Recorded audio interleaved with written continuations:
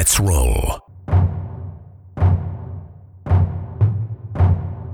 This is Countercharge, your podcast for ranks, flanks, and kings of war.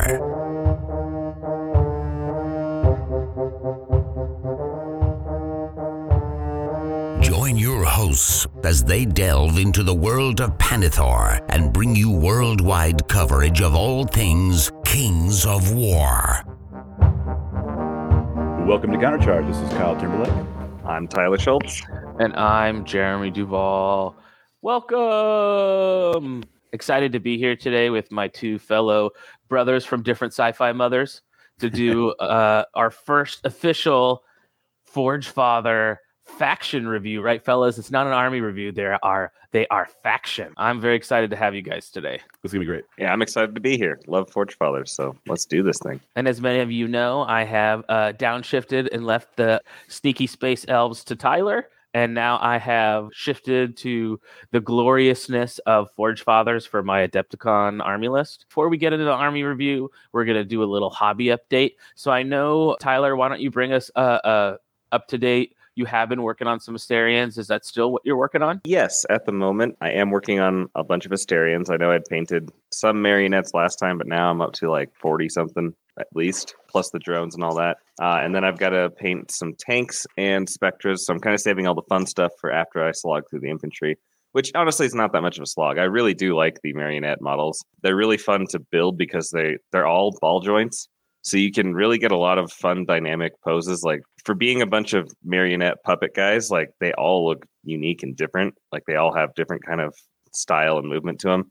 And so that's been really fun to do. Yes, I'm greatly expanding my Asterian army at the moment, but also I told you I was in a big Veerman kick, and I may or may not have bought a whole ridiculous amount of Veerman / Ratkin. So I'm going to be delving into the world of Ratkin for Kings of War, and also greatly expanding my Veerman, but that'll be coming soon. So I'm trying to crank out the Asterians before that happens, and then I also need to make a decision before Adepticon of what I'm actually going to bring to all the events, because I have absolutely no idea at this moment. So that's kind of what I've been up to. Just a lot of Asterians with Veerman quickly coming over the horizon. And that's awesome. That's the cool thing about doing Ratkin and Kings, right? Is that you have lots of bits and extra pieces to work on your Veerman army too. So it's like interesting that you can kind of work on both at the same time, right?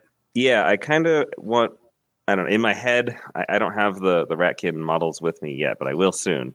And then in my head, I'm kind of thinking I want to do kind of a universal basing across, my Veerman and my Ratkin. And then hopefully I can magnetize certain units and things like, especially like nightmares. So guys that can be on single bases, or they can be part of a horde or something. Because, a lot of the like spear warriors and stuff, they don't really translate to Veerman. So I don't have to really worry about them. But there's other things that for sure I'd like to be able to use in both settings, especially in my super cool mutant rat fiends. That's on the top of my list.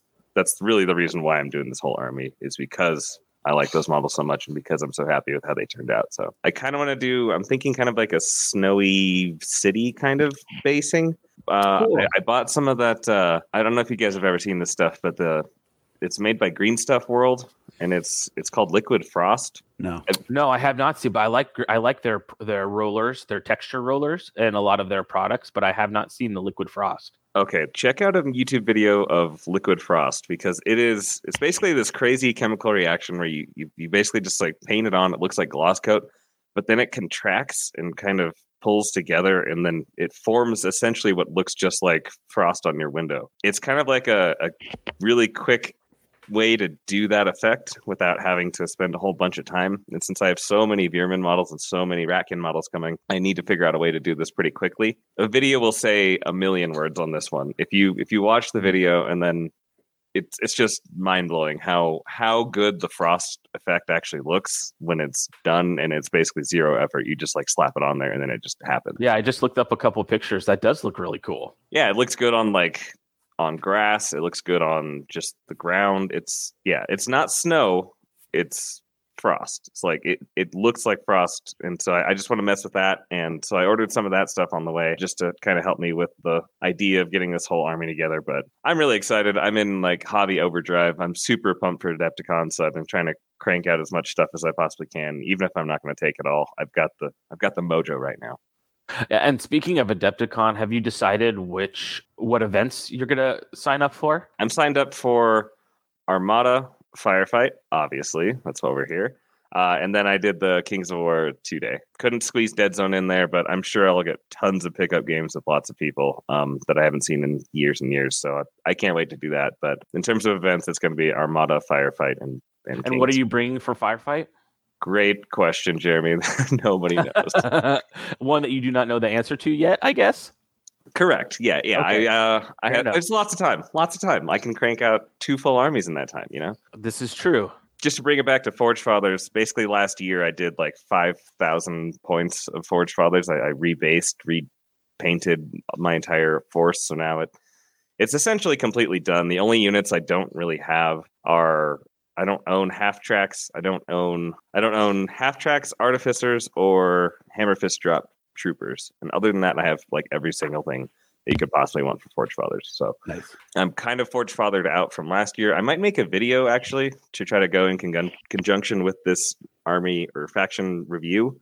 I think that'd be kind of fun. Just to kind of show them off, because I've never put them all on the same table. So I'd like to do that. And then, yeah, we'll go from there. And sounds like a lot of people might be bringing Forge Fathers to Adepticon, so I'll probably lean away from that. I want to be that other guy. That You want to be your special snowflake. Yeah, exactly. Forge Fathers are the coolest, so I mean, it makes sense. Well, what about you, Kyle? What have you been up to hobby-wise? Well, first of all, to go back to the Veerman real quick, if you guys want to save a lot of money, just buy a progenitor and a broodmother and a large hunk of corporation issue cheese. Put that in the closet for a couple weeks. You get tons of vermin after that, all right? And then your army will multiply. Really easy way of making a lot of vermin. It's got to be that government block cheese, though. Yeah, is what you're saying. Corporation issue, please. There's no governments in the. Okay, that's right. Sorry. in the galactic co-prosperity sphere. All right. So recently, I got 3 friends into Dead Zone, and they've like 2 of them already bought in. One's Veerman, and the other one's doing Nameless. And my friend who's doing Nameless is like, so firefight, Nameless, firefight, name. I'm like, not yet. I don't know. Mazon's coming out. Hold up.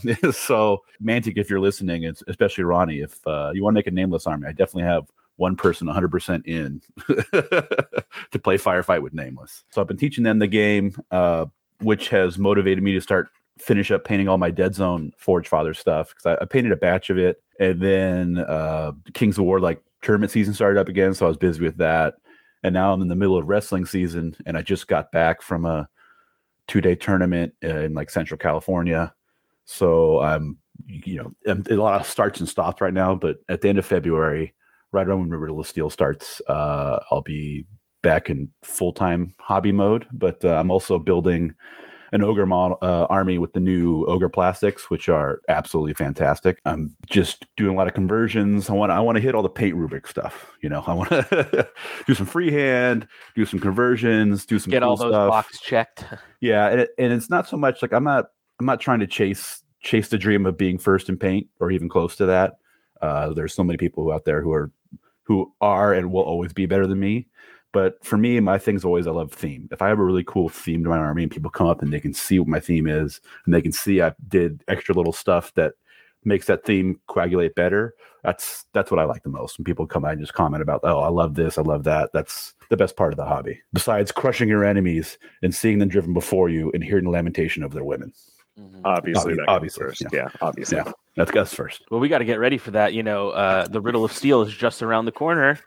And if you guys want to go, it's not sold out yet, but it's really close to, if not already. So if you're on the fence, now's the time to talk to Rashad. Definitely. And it's a very friendly, if you want to travel in. We've had people from all over come to Riddle of Steel, so we'll take care of you.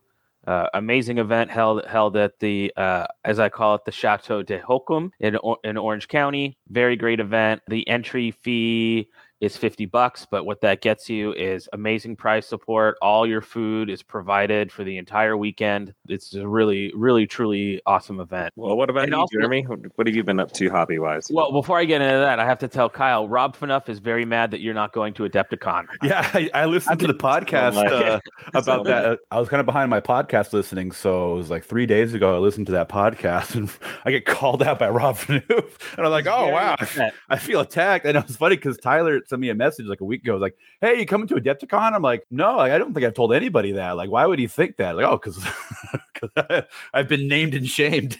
Yeah, every when we just recorded another Road to Adepticon, and again, Rob was like, "Why is Kyle not coming?" And I was like, "Well, he's wrestling with men." And, and Rob was like, "Okay, that makes sense."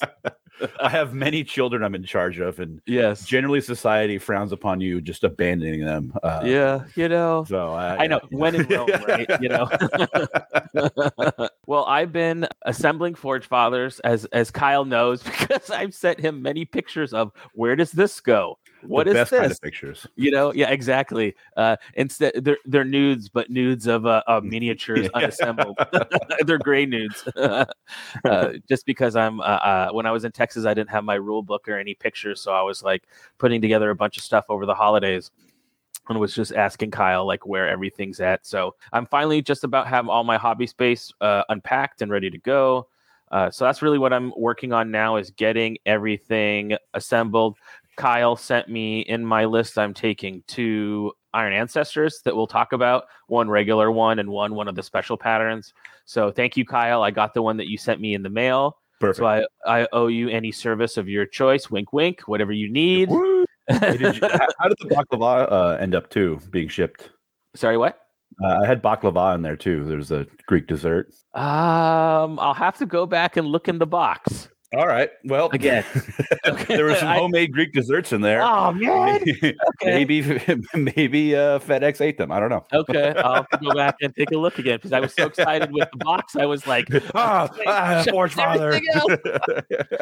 So I'm going to be trying to put that stuff together. I haven't done much priming yet because, as many of you have probably seen in the news, California is a lake at the moment.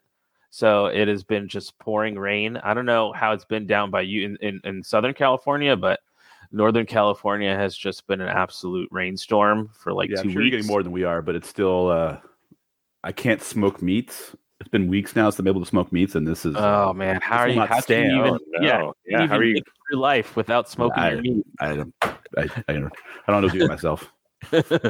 So that's what I'm working on. I'm getting everything assembled. As I've mentioned on the Road to Adepticon episode series, I am doing. I'm going to do contrast paints, but I am doing them the Brinton Williams style that he's been doing on his Marauders, which is the normal kind of contrast is to prime with an off-white.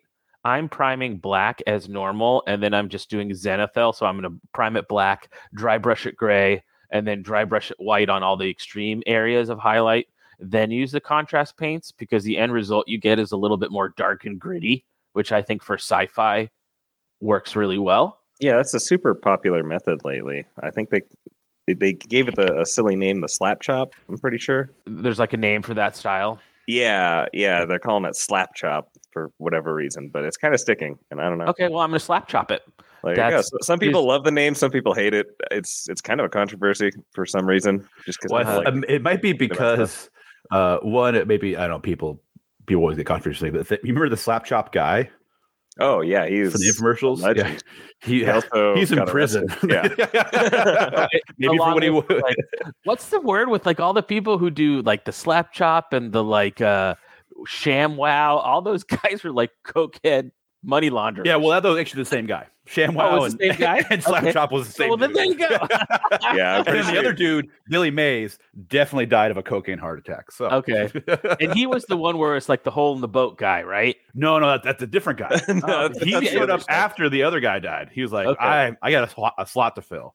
It's like the Avengers of hucksters. I guess so. But so I'm going to use the slap chop because when I was in San Diego in November and early December when I was like going on my walkabout and I spent a week with Brinton in San Diego, he showed me some of his Marauders that he was working on and they looked amazing. I mean, Brinton's such an amazing painter. I was just like, wow, when I've tried contrast paints, they didn't look like this. What did you do? And then he's like, oh, I still prime them black and da da da da da. So that's the paint style I'm going to try to use. And then I have a bunch of snow pre-made bases that I had bought when I was down in San Diego at Eddie's Games. So I'm going to use those. So it's going to be kind of a traditional snow rubble type base, but I'm going for color scheme wise. I'm going to do kind of inspired by Dark Angels. So I'll have all my regular guys green, and then all my Forge Guard are going to be kind of white ivory. So there's kind of like regular Dark Angels and Deathwing. You know, I approve of this 100%. I think it's cool. You know, I mean, I'm trying to get the Forge Fathers done in time for Adepticon, and really, I want a functioning army, and maybe eventually I'll paint one to my highest standard. But for Forge Fathers, I'm really trying to do something a little bit more fast. So in regards to color scheme, I was just like, okay, and then also too, I know that there's a million tutorials about how to paint Dark Angel stuff. So if I'm just going to use that color scheme as inspiration and then do some tweaks, I feel like time-wise, that's going to be efficient to get done in time for Adepticon. Yeah, and the good news about trying to paint Forge Fathers quickly is that they're all armored. So once you and they're little short kind of down, you can crank them out. Yeah, so I'm hoping that I'll be able to get them out pretty quick and in time for the event, because I'm going to be using for the team tournament and the clash, I'm going to be playing with Rob's Ogres. So essentially, my Empire of Dust is on hold. I've gotten a bunch of it done, and it's still going to be my next like high painted army, and still hoping to take it to Masters. If I qualify, I still got to qualify. So, but for Riddle of Steel, I'm using Britain's Undead that can flex as EOD, and he's adding a couple pieces. So very thankful to him. And then at Adepticon. So for Adepticon, basically the only thing I have to get ready is the firefight stuff. So which is only 1,000 points. So that's yeah. Which have you updated? That's like 6 models. Yeah. Have you updated your list for Rob, Tyler, since you sent him a 1,500 point list for his GCPS? He's very impatiently waiting for you to update the list he's got to take to ACON. The quick answer is no. I mean, he could also be an adult and read the book. And figure it out. But I don't know. I don't even know what I'm bringing, let alone trying to figure out what he's bringing. Must be so Rob, okay. Have you not learned this lesson yet?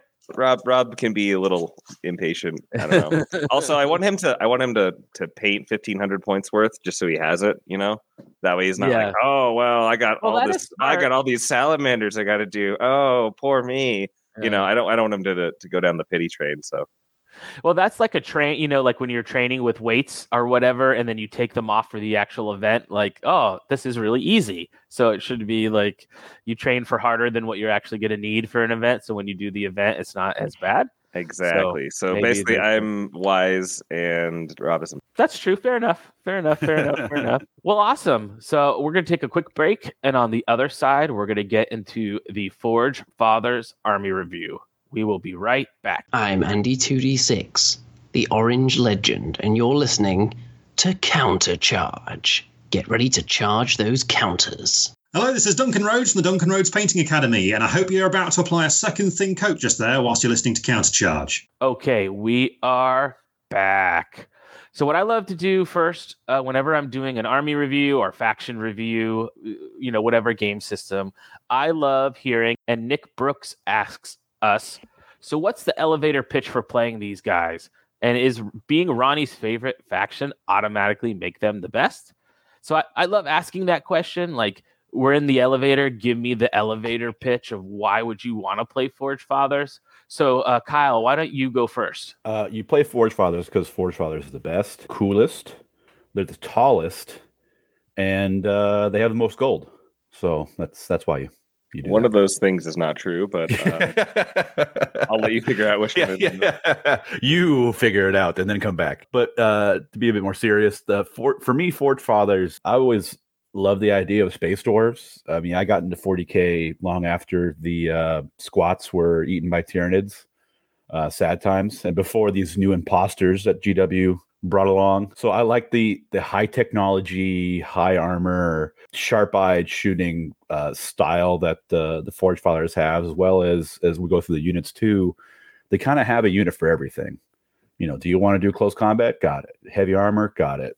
Tanks? Got, the only thing they're missing is a flyer, but our space dragon god gave us 2 legs to walk upon the earth that he made for us to crack open and take all the minerals. Why do we need to fly? Just drop me on the planet and I'll take all my stuff. Yeah, I think a similar answer to that question is basically, I think even more so than pretty much any other faction, Forge Fathers rely on their aesthetics probably more than the rest. I feel like if you love the way that a space dwarf looks, this is like the ideal version of a space dwarf. If that gets you excited, if that makes you want to play, then this is the faction that you want to be playing. They, like Kyle said, they have a toolbox that is vast, so they have tons of units that can all kind of do different things. They have really cool vehicles, and then they're all about that. They're all about that high quality, low quantity of like shots and stuff like that. So if you want your shots to matter, if you really like, not volume of attacks but quality, this is your faction. Yeah, and one of the things I love too most about Forge Fathers, and it's something which is so great about the Firefight universe, is that the lore is really cool. I really love the Forge Father lore. Hailing from the fires still raging at the center of the universe, and armed to the teeth with weapons and armor beyond the ken of most other races, come the mighty Forge Fathers. Experts at all aspects of metallurgy, mining, smelting, forging, and engineering.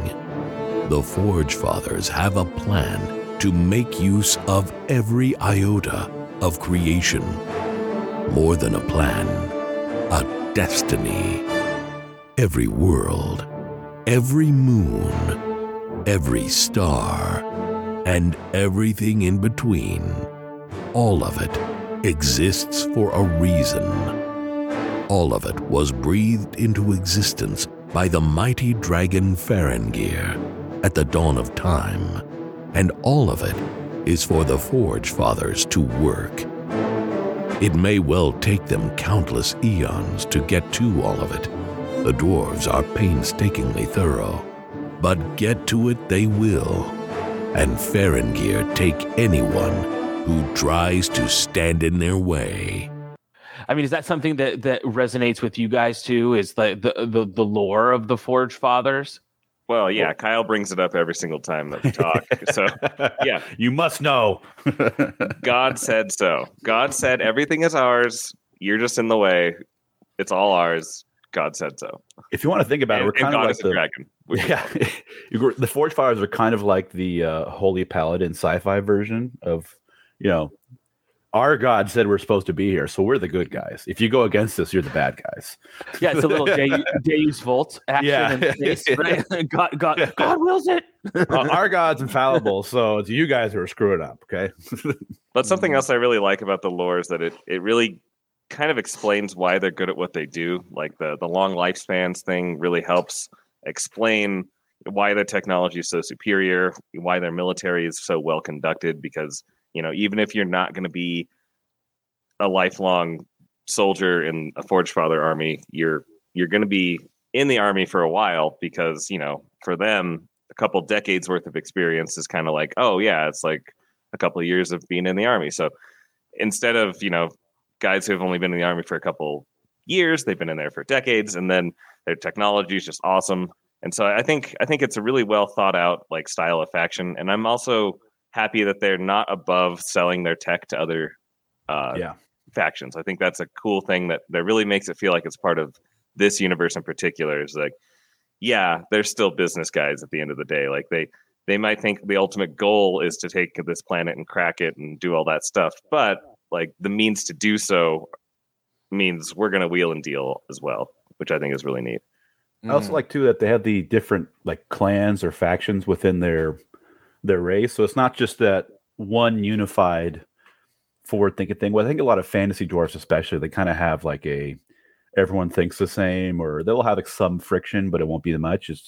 There is more politics in the Forge Father universe. In the end of the day, like they are unified in fact that they're all it's us versus them in a way, but there are forge holds that will sell a bunch of stuff to the enforcers and the GCPS, and they'll work with Asterians, and other ones that are very like, not leave us alone. We will leave you alone. There's other ones that are more expansionistic. It's kind of cool how there's room to play in. If you want to make your own, Forge Hold, you have an ability to create a cool narrative that fits within the world without having to go to extravagant lengths to explain everything and just go, yeah, cool. That's already in the lore. You can just tweak it a little bit to make it your own and have a good time. And then the last lore point that I'd like to touch on is that I think they have really cool names for everything. I really like the kind of Nordic sounding stuff, but just, I don't know. I just love all the names of all the units. Like you get Sternhammers and Hailstorms and Storm Rage Veterans, just really cool sounding units, which I don't think every faction has quite as cool units. It's like, oh, these are Rangers. And you're like, oh, that's neat. These guys are, just awesome names. And that's just one thing I love about like sci-fi. I love reading the names of stuff. Like, you have great weapons. Okay. I have a twin Hailstorm autocannon. You know what I mean? It's just like sci-fi just hits that different itch, know? And that's one I completely agree with you. I love that a lot in Firefight. And I think not only is Firefight 2nd edition the sci-fi skirmish game I always wanted, and I've created this, like, I call him Santorani. Santorani brings to me things that I love every year. Not only is this game the sci-fi skirmish game or squad-based game I always wanted, I actually think the lore and world of the Warpath universe is so cool. And I think as the Kings of War world is being more robustly filled out, I think the Warpath universe is a great example of the awesome universes Mantic can create once they have the time to do it. I just love the lore in Warpath. It's just the general, not just with Forge Fathers, but just in general. I think it's such a cool universe. Yeah. And it's just ripe for lots of storytelling, and there's a lot of freedom within that universe to kind of make your own faction really work in your mind, in your head canon. I think it's really neat, really well thought out. If you guys haven't done it already, please download the free background lore PDF on the Mantic website for Warpath universe. It's fantastic. I'm a big fan of sci-fi in general, and I honestly think, as far as world building and lore goes, generally it's one of the best books out there. It's just kind of like, here's the universe, here's what's going on, and it just flows fantastic. It's great. So before we get into the specifics, we have a lot of great questions from our audience. One of which was, and we'll be answering these as throughout the cast, but Brian Novick asked us, is it better to go mixed arms or focus on heavy firepower? What do you guys think in general when you're kind of explaining Forge Fathers to other people? Can it do a little bit of both mixed arms? Is it better if you just goes all the super heavy stuff? Is it one of those factions that has a lot of like different builds you can do? Or what are your thoughts if someone was asking, like, kind of, where do I start with Forge Fathers? What would you recommend to them? Yeah, I think Kyle and I already kind of touched on it a little bit, but they do kind of have a tool for every job. So if you want to do combined arms, they have a thing that can fill each role. So like Kyle was saying, you have the heavy firepower tank stuff, but you've also got, faster units that can be quick in and out. They can also be hand to hand. So I think Forge Fathers do it all really well. I think in general, as a game, Firefight doesn't encourage gun lines too strongly, just because there's a lot of objective based things. And so you can't be a completely static, boring gun line. But if you're going to do a gun line, I think Forge Fathers can do it better than pretty much anybody else. All that being said, I think a little mix of everything is going to be your best bet. I feel like you can't build a list that doesn't have any hand-to-hand or any short-range kind of shooting. And so I feel like the overall approach to the army should be a pretty well-balanced one. And I think that they do it well. So where they do struggle is that everything's expensive. And so you can only fit so many things in. And then I think they struggle a little bit in command, but we'll get into that a little bit later. Okay. So that's kind of what I think on that one. I'm curious if Kyle feels the same. Yeah, I mean, you pretty much every point I was going to think too. It's you can find yourself spending too much on too many cool things, and generally the list does tend towards shooting more than close combat. But you can't build you build a skew list, you get skew results. Is my philosophy with every game, and I think more so in Firefight, you need that reactive close combat element, and you need to play every aspect of the game to get every aspect out of it. Otherwise, you're going to run into somebody who's going to who's going to take your Forge Father lunch. And everyone knows dwarves love sandwiches, and you can't give up your dwarf sandwich. Mm-hmm. And I like that. Like you build a skew list, you get skew results, right? Which is some matchups you're going to crush and some matchups you're going to be crushed. Whereas I've always been of your mindset, Kyle, which is if you bring a list that in any matchup you have a chance to win, not that you are going to win or you are going to lose, but bring something that you have a fighting chance in whatever sort of matchup you're placed in. Yeah. Okay, awesome. So if many of you have listened to the army reviews that I produce, and I think it's a great thing about Countercharge is when we're doing army or faction reviews, each host has a little bit different flavor of how they do reviews. I like to do reviews more around looking at unit slots. So like, for example, for Forge Fathers, we're going to take a look at troops first.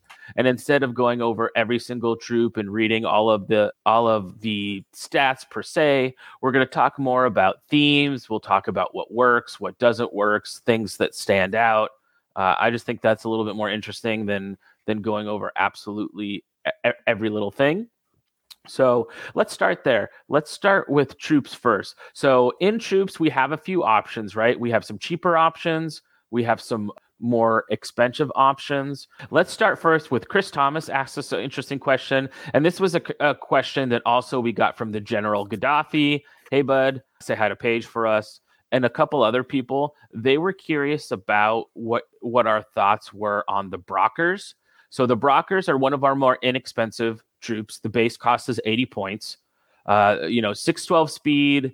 They shoot on 5s, assault on 4s, armor 5. They pretty much come with kind of a hybrid unit, I would say. Not really a shooting unit, but not really a close combat unit, right? They come with burst pistols, range 12, 2 dice, forge hammers, 2 dice AP1. They got blaze away. You can give them bomb bots or excavator robots. But it seems kind of like they're a little bit of a hybrid. You can do whatever you want, a cheaper entry. What do you guys think about Brockers? I think they're an assault unit that has decent shooting as well. I would lean away from saying they're like a pure hybrid unit. Is that they're an assault unit with hybrid shooting? Is how I explain them, because they have the one thing that Forge Fathers lack in the list overall is weight of dice for shooting, especially. This is one of the few units that has a 2 dice attack per model. It's a short range and has no AP. But if you need to clear out zombies or something like that, this is a good hybrid assault unit that can shoot first to clear thin stuff out and then come into assault. Or you deploy them somewhere and their shooting is enough to deter things while they have countercharge to sit in a building or somewhere else and still threaten things in close combat. Yeah, I need to actually play with these guys a bit more. I have like one unit painted up. I have one that's kind of on the shelf that I need to probably finish painting up. But I think they do work better in a little bit higher numbers. Again, they struggle a little bit in the fact that they do a little bit of everything. And then I feel like their points cost is a little bit higher than you might want it to be. Just because, if you compare that to something that's like a dedicated close combat unit, like a Veerman Stalker or something, those things are dirt cheap and they do similar role, just not as well. So like they can't shoot as well and they don't have AP, but they're way cheaper. So they kind of fall in a spot that it seems like they're just slightly expensive just because they can do both. And so you end up paying for both. And, it's kind of a time old thing to say in a faction review. I feel like every single King's one has something like that, where it's like, yeah, this army or this unit entry can do a little bit of everything. And then you kind of end up paying for it. Yeah, and I'm interested, they're a little different, but when I'm looking at the list and looking at, kind of comparing them to Thorgrim, which is another one of our sort of fighty units that has shooting. So Thorgrim is 90 points, right? So you're paying 10 more points. And for that, your assault, you're assaulting on 3s, right? You're picking up 1 armor. Your Hailstorm pistol is 1 dice instead of 2 dice, but it does have an AP, right? So you're changing down that 1 dice to pick up an AP, and you still have an assault weapon, but you're picking up a heavy forge hammer, which is 2 dice AP2 over 2 dice AP1, and also anti-tank. I mean, this seems like a good choice for that type of unit that maybe if you want to go a little bit more into fighting, I mean, it is more expensive by 10 points, but what is your guys' thoughts on Thorgrim and how they sort of compare to the Brocker? I have them in every list. I have a squad of 5 in every list because they're problem solvers in close combat. And they specialize a bit more in close combat than the Brockers do. They don't have the drones. Like the drones for the Brockers are pretty great. They do a lot. Like the bomb bot with 3 dice AP3 anti-tank close combat is nothing to sniff at. But Thorgrim are just that bit tougher. They hit a bit better in close combat with 3s, which is pretty rare in the game. Yeah, I feel like Thorgrim are just a little bit more reliable, and I feel like you kind of have to build a list around Brocker to really make them work. You know, because I do think that this is probably a good time to talk about the Chief Brocker because he works so well with the regular Brocker. But basically, he's got a command aura that can give them an increase their speed to make them 615 and then gain unflinching. So that does make them significantly better than their just base unit entry, the Brocker. But yeah, if you just want like consistent, reliable, they can do it on their own. I think Thorgrim with the extra AP and then hitting on 3s is just, it's so devastating. It basically just hits anything, and it hits it really hard. I mean, anything that's even pretty high armor with the AP2 means that they're going to do work to it. Yeah, and that was one question the general asked is when he was looking at Brocker is talking about like which command would work best with them. And that is something that like you said, doing a Brocker list probably would be the way to go if you do wanted to use them, just because their commander, you know, we all know, right? Some commanders are like, what have you done for me lately? But I feel like we as a faction have a lot of good command choices with some great orders. But I think the Brocker especially would be one that, you know, there's probably a theme Brocker list in there somewhere that is heavy Brockers, right? Especially they've just released the bikers models, which have come out, which are so cool. And yeah, exactly. So I think there probably is a Brocker list in there somewhere. Yeah, definitely. You just have to go into it with the mindset of like, I really like Brockers. I want to crank them out. And then I think they are pretty effective. I know, like Kyle said with the weight of dice thing, you don't get a whole lot of that in Forge Fathers. And then these guys can actually kind of do it. So it is a kind of fun play style. And then with that aura affecting their speed, which is, you know, slower than a lot of other factions, putting them into that 15 range for charging really does make them a pretty scary unit, I think. And then the other troops, I think probably, I mean, I think we got to talk about it, right? It's really the bread and butter. I mean, you can do militia, right? And the one interesting thing about militia, it's 110 points, which is the most expensive base troop point we have, but that is giving you 10 bodies right off the bat, right? 10 bodies with a Hailstorm rifle, assault weapons. So just, you know, they shoot on 5s, assault on 5. So nothing fancy here. It's just, I need bodies. But when I look at this unit, I just look at the Steel Warriors for 100 points. And granted, they get to more, you know, they're not going to be 100 points by the time you end up giving them Thor Hammer missile launchers. But what are your guys' thoughts on militia? Militia are actually the very first Mantic models I ever saw, and I really, really loved them. So these are the OG original Warpath, you know, back when King's First Edition was coming out, these guys came along with it. So they're the base of their body is the same as the Kings of War dwarf. And I just, for whatever reason, I absolutely loved just the style of the helmets, the way their guns looked. And, you know, they're admittedly not the greatest models now by today's standards, but they are the ones that got me into Mantic games in the first place. So I got to give them a shout out. In terms of being able to still use those models, I think that's awesome. And I really do like the militia unit. I feel like in pretty much any other army, you would love to have this unit, and it often gets slept on because it doesn't do all the cool flashy stuff that all the other units can do. This is just your basic, I'm going to go stand on this objective, I'm going to shoot some stuff, and I'm going to do it all right. You know, they shoot on a 5-up, which, you know, that's hitting 50% of your shots, which that's not a bad thing. They can also do the blaze away thing, which means that they can, you know, hit some of those higher volumes if they're starting to take a lot of cover penalties and stuff like that. And I think they're a pretty solid little unit entry. They're, you know, nothing special, but that's kind of their whole point. And I like the fact that they come in a unit of 10. That's neat. Only thing I have to add to that is that they also have Headstrong. So they kind of have like that standard basic troop stat line, but with Headstrong. So they'll be more reliable of being able to move around and do what they need to do throughout the game.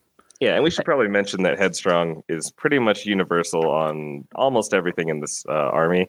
And Even our basically, vehicles have headstrong. That's Yeah. how headstrong we are. and so the way headstrong in this game works is that if you take a pin marker, you can roll a 5 up for that unit, and then if you roll up a 5 or higher, you get to just shake it off and just act as normal. And then if it's 4 or less, you still have to like clear out the pin marker with one of your short actions, then use the other short action. So It's not when you take a pin; it's when you activate the unit and it's pinned. right. Yeah, So basically, this is to offset the fact that you don't have a whole ton of command. Yeah, because you and- don't have those command points to clear them, right? Right. You're having to rely on other means. So you are kind of putting it up to chance a little bit, but the fact that you have a sort of insurance policy of like, oh, I'm never completely 100% pinned, I might be able to shake this off, kind of factors into your faction dice economy in your head. And so you don't have to necessarily keep a bunch of dice for the end of the round for, oh God, I need to get all this stuff unpinned, you know. So it is kind of interesting in that way, and I think it works well with the faction because they have so few command dice compared to other factions. I think it does kind of work, but yeah, it's not the most reliable thing. Let's be honest. Yeah, and I didn't, and to mention also the Thorgrim and the Brocker also have countercharge. So it's like I would be hastened to not mention that. You're contractually obligated to say. I am contractually. I just made 5 cents. So if I had a nickel. yeah, if I had a nickel, I'd have whatever episode this is going to be, 595 times 5 nickels. Take me to a casino. Those nickel slots. We're going to the slots, boys. Yeah. Oh, yeah. And I think militia also would be a really great opportunity if you're really into doing conversions. This unit could be cool for doing lots of little. You could probably make this unit very characterful. Yeah, you can always go like the like regular Steel Warrior body if you don't have the classic models. So you have regular Steel Warrior bodies and get like buff arms that are unarmored and like cool third-party heads or something like that. So like that's why they're not armor 6 is because they're too yoked because they're mining dwarves. So they just put on the regular body armor and are running around. All right, guys. So I'm curious about the Steel Warriors. So obviously this is one of the more complex unit entries. Yeah. So how do you guys like to kit them out? Because I feel like they can get extremely expensive extremely quickly, or you can try to keep them as small squads, but I don't know if I necessarily like that. So I'm curious how you guys like to take them. Let's say you're doing a 1,500 point game or something. Yeah, and the Steel Warriors just stat wise, they got speed 612, they shoot on 4s, which is great. Assault on 5s, armor 6, which is great. 1 hit point, 4+ nerve. They can come with a Hailstorm pistol. The leader does, or Forge Hammer. Or now we know we can switch that out right with the fact. Yeah. They can come. The basic guys come with the Mark II Hailstorm rifle, which is range 18, 1 dice AP 1. But you do have some really great options. You can get them the Dragon Breath Flamer, which is a range 12, 2 dice. It burns, which I love. You can get them the Hailstorm autocannon. And then the Flamer is 10 points. The autocannon is 15 points. Autocannon's range 18, 2 dice, AP 1 pinning. Or you can get the Mjolnir missile launcher, which I always say does not shoot missiles. It shoots Thor's hammers, which is range 36, 2 dice, AP 4, anti-tank, anti-aircraft, targeting systems. But why don't you riff on Tyler's questions, Kyle? I think this is probably one of the bread and butter units of the Army. How do you like to kit these guys? So in my 1,500 point list, I have 2 squads of Steel Warriors. One's a full 10-man, 2 missile launchers, and with that missile launcher having the controlled fire, I think is the correct. Yeah, Targeting controlled fire. systems. Oh, targeting system. That's what it is. Yeah. So they have targeting systems, so they can shoot a separate target from the rest of the units. I always give the Steel Warrior leader the regular rifle, so it's 8 shots from that unit, AP 1 on hitting on 4s. And then you have another 4 shots with the missile launchers with no negative hitting flyers. It's anti-tank, it's AP4, it's 36-inch range. So a lot of times that big unit is one of my last activations early rounds because I want to hide them and make sure they're safe. And they pop out and dump on somebody while the missiles shoot something important. And that's kind of like my anvil unit that sits in the center of my army is doing a lot of damage and can take a lot of damage at the same time. But Firefight's a bloody game, so you can't just leave them in the open and willy-nilly say, shoot me, because people don't like getting hit in the face with Thor's hammer missile launchers. So they'll do something about it if you give them the opportunity. And then I have another small 5-man squad that is 4 rifles and then a Hailstorm autocannon. And normally that goes in my troop chance, the APC, the Drakkar APC, with another unit. And that kind of is like a problem solver frontline unit. They'll jump out and shoot up something, suppress something, hold objectives up forward. Though I have been thinking of finding some points to make them Storm Rage veterans. We'll get to that later, and my thoughts on that. But so that's kind of the two opposites. I don't think the Flamer is worthwhile on them.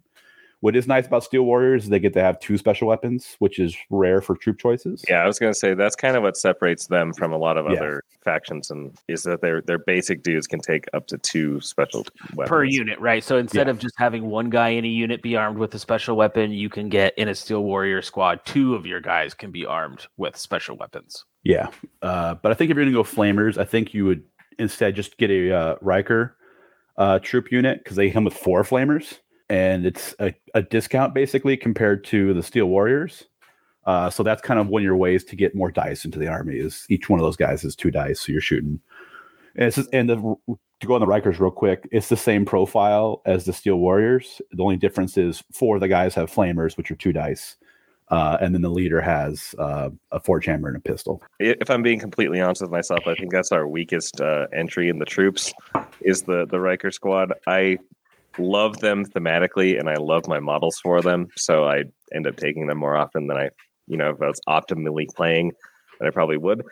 Just because having 4 Flamers doesn't really give you much more benefit than having 1, based on the It Burns rule. So it doesn't really help a whole lot, but it's just awesome looking and awesome thematically. So I don't know. They're not the greatest. I do like your rundown of the Steel Warriors, though. I think if you're trying to play optimally or trying to get the most effectiveness out of each unit, I think running the double missile launcher, as nasty as it is, that's probably your best bet, because you kind of want to double down on the fact that you're able to split fire. I've tried running full squads with 1 Hailstorm and 1 missile launcher, and I find that both of them don't quite do as much as I want them to. The Hailstorm autocannon is another thing that you kind of want to only take 1, because if you take 2 in the same squad, you don't really benefit from the pinning thing. It's not like the missile launcher that you can target other units. You're stuck shooting the same unit as the unit that you're already using. So while it does boost up your unit to help a little bit, like paying for it twice doesn't actually help you very much, unless you're facing a lot of snipers, I suppose. But if you're facing a lot of snipers, you're probably screwed anyways. And also, too, model-wise, the models for these guys are so cool. They, to me, are the epitome of armored space dwarves. I just love these guys model-wise. Britton asks us a question, and I think this is something that, we've already heard about a little bit, people's thoughts on the Enforcer bombers. But, Britton asks us a question. Are Forge Fathers? I said this too. God, I keep thinking of Goldmember. Faja. I said this in the episode Robin I did the other day. Yeah, they're the Forge Fajas. The Dwarf Hater. Yeah, they love gold. It's not too far off. Yeah, it's pretty close. Forge Fajas. Okay, there's a meme page. You got to do Forge Fajas. I've already got the Photoshop in my head. Yeah. Britton wonders if their Forge Fathers are Filth Fathers. What do we think about? Is the missile launcher so good, or is the other options not good enough that make you just want to take the missile launcher over the other options? Why not both? Yeah, I like Kyle's approach in terms of taking 1 unit with the autocannon and then 1, or at least 1 unit with the missile launchers. And yeah, the missile launcher is definitely really powerful. And then we'll talk about it when we get to the veterans, but it just blows the other options out of the water, unfortunately. Yeah. So I do think it is a little bit of Filth Fathers. I'm not gonna lie, a little bit of Filth Fathers, and the strongest thing here is that this is like a basic troop unit that can threaten flyers. Which, if you're struggling against flyers, like in your plague or something, there's very, very limited options that you have in terms of effective ways to deal with it. And Forge Fathers just don't have that problem. They're like, well, bring it on. We've got a lot of anti-aircraft. We've got good shots. We don't have to stress too much. So yeah, with the huge 40 hit and AP1, like you with the regular rifles is still scary to most flyers. You won't pin them without the anti-tank or anti-air, but they also brought that too. So you can with some orders and stuff like that, you can reasonably take down a lot of flyers in one round. And I think that not only is the missile launcher great just because it's great, it does have that anti-aircraft. And one of the things in the game that's maybe too good are the bombers, right? So you have something that is inherently good, but it's also good against something that is maybe too good in the meta. Our Nick Williams would say is definitely too good. Yeah. Let's pack it out. Strong comments. well, I love Nick. He also, he's very passionate in what he believes. Which is more power to you. So, I mean, does that make the missile launcher even that much more where you want to have it in? Is because not only is it good against anything, but it's also good against the boogeyman. Yeah, I think so. And speaking of the boogeyman, the thing that a lot of factions struggle with is that if you take something that's dedicated anti-aircraft, you're kind of spending the points knowing that you have to deal with the anti-aircraft things. But this one can do it all. This can hit other tanks. This can hit tanky units. It can do it all. So it's just a really good option, and you don't have to spend too many points on it. It even is good at clearing infantry because it's 2 dice each weapon. Right. So yeah, it's got weight of dice too. Yeah, and we'll talk later about commanders, but a couple I think of our command faction orders. Like we have for the Forged Star, right, that will give a unit weight of fire 2. We have Precision Optics, which is an aura, which gives marksman and weight of fire 1. So we have a lot of commands that really work with weapons that have multiple dice. So I think that a lot of the faction orders really work well with the missile launcher weapon profile. Would you guys say that? Yeah. Yeah, you save you roll the dice for the missile launcher first, or at the same different colored dice, and they get priority for weight of fire, and then everything else gets marksman. And if you hit with all your missiles, fantastic. Use weight of fire for the hailstorm rifles. Otherwise, I will say one thing before we move on: when you guys build your Steel Warrior bodies, one of the legs, and even on the Manic box, it kind of looks like a guy's running, but for me, it always looked like he's about to fall over. Like he drank too much mead and he's like stumbling. You can actually, if you can use the legs and have like the heel and toe touching the base of what it's being on, and it looks kind of like more of like a dwarven run walk kind of pose. Yeah, I normally give that to like my hailstorm, like the heavy autocannon guys, and it just looks like he's calmly Terminator walking through, just mowing people down. So if you don't like that toe forward thing, you can just kind of have a heel toe look. It's a very small contact point, so you have to make sure you get the right angle and stuff like that. And it's a bit vulnerable. But that is, I know exactly the one you're talking about. It's like he's doing like one of those jig dances back and forth, you know? And it is a little awkward. Well, cool. I think so. So troops wise, we have some choices. You can go Brockers if you're wanting to do a Brocker theme list. If you want something cheap in bodies, you can grab Militia. You got the Thorgrim if you want a little bit more punchy punch in your face. You Steel Warriors are great. For it's like the Steel Warriors are the missile launcher delivery system. So like you said, I feel like in the troop section we have some variety to choose from. Well, awesome. Let's touch base on specialists, and I want to start. Billy Capgun asks us a question, and I think this is an interesting one because I absolutely love one of the first things I ever bought when I was a little 8-year-old Jeremy. Because the first models I ever bought, Kyle, were squats. That was my first thing I ever bought. Billy asks us, are Forge Guard really all bad? They're toughest on unit strength too. And I just love the Forge Guard models.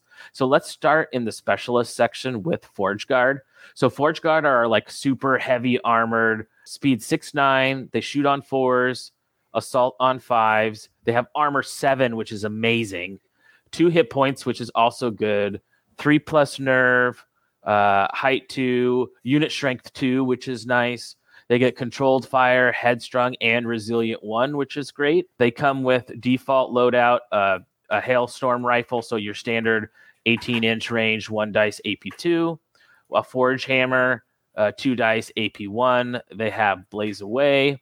And then you can pop in, if you want, a Hailstorm autocannon, which is range 18, 2 dice AP1, and pinning. Comes with 4 guys. You can add up to 3 more if you want. What do we think? And they start off at 130 points. What are your guys' thoughts on the Forge Guard?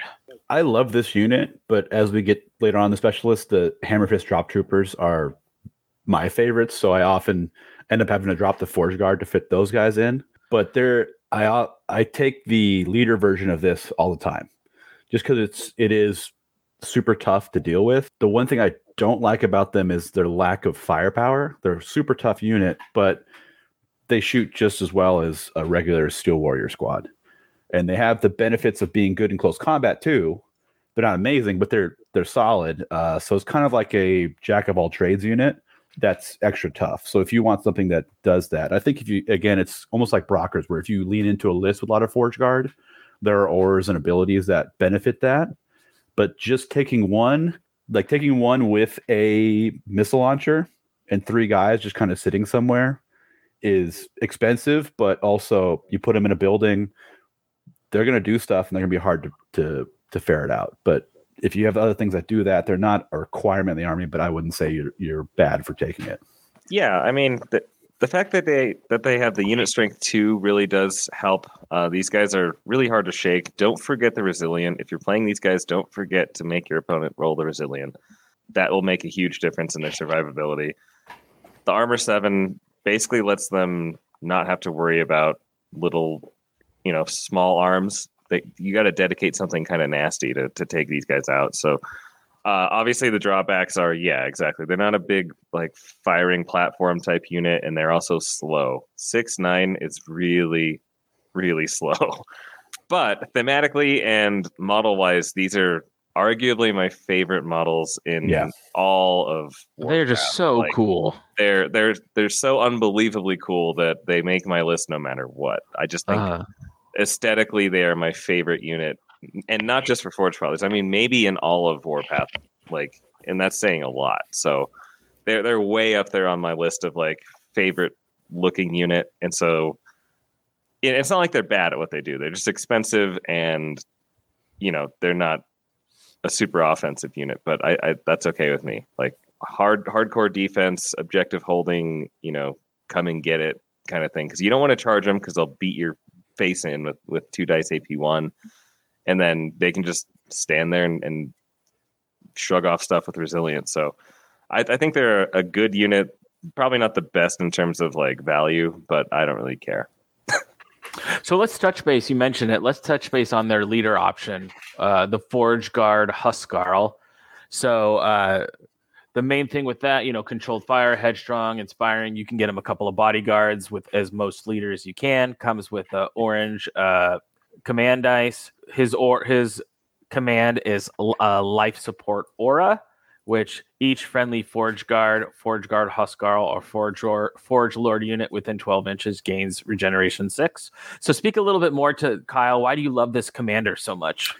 Well, if you look at the points with his 2 friends added, it's the same points as a Forge Guard unit with 1 less guy, but you're getting one more HP on the leader. So you're paying the same points for 1 less hit point, basically, than the Forge Guard unit.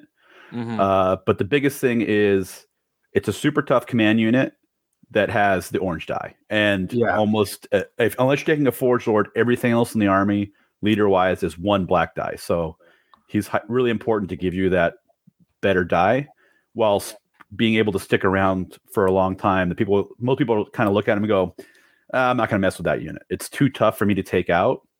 And there's so many other options for them to shoot down. You're going to have that orange dice for most of the game. Yeah, I think that's an important point, and that's probably the biggest detractor from the base unit, the specialist unit, is that this guy kind of does everything that does, except you get the orange dice out of it. So that's massive. So that's kind of where the when you're looking at those two, it's just so tempting to just take the commander with his bodyguard and have 1 less guy, but it's netting you so much more utility. Yeah, right. And then I'd also be curious to see how a kind of skewy heavy Forge Guard list would look, where you do take the units and you do try to crank out the life support aura. Yeah, it's just, I don't love the fact that you have to spend a dice to see if maybe you get a point back. Like with the Regeneration 6+, it's like you're guaranteed spending the command dice, but you're not guaranteed getting the result. So I don't know. Yeah, it's not the greatest command order, but it would be kind of fun to see a whole table of Forge Guard. It kind of forces your hand, like if you want to use that aura to like invest a lot in very expensive, very low model count units to maybe get a chance to heal one or bring one back at half health, which is meh. So I don't even use his aura. I used it like once or twice, like when I first started playtesting and getting into the game. And I was like, no, he's here for the orange die and to not die. That's his job. His command die goes to other orders. And Elliot Morris asked, like, which commanders do we love in the army? And to me, this is one of the ones I love the most because not only is it getting me that orange dice, like you said, it's one less body, but it's allowing me to make sure that I'm getting something good from models that I love that I have to have in the list. I have to have Forge Guard in the list somewhere.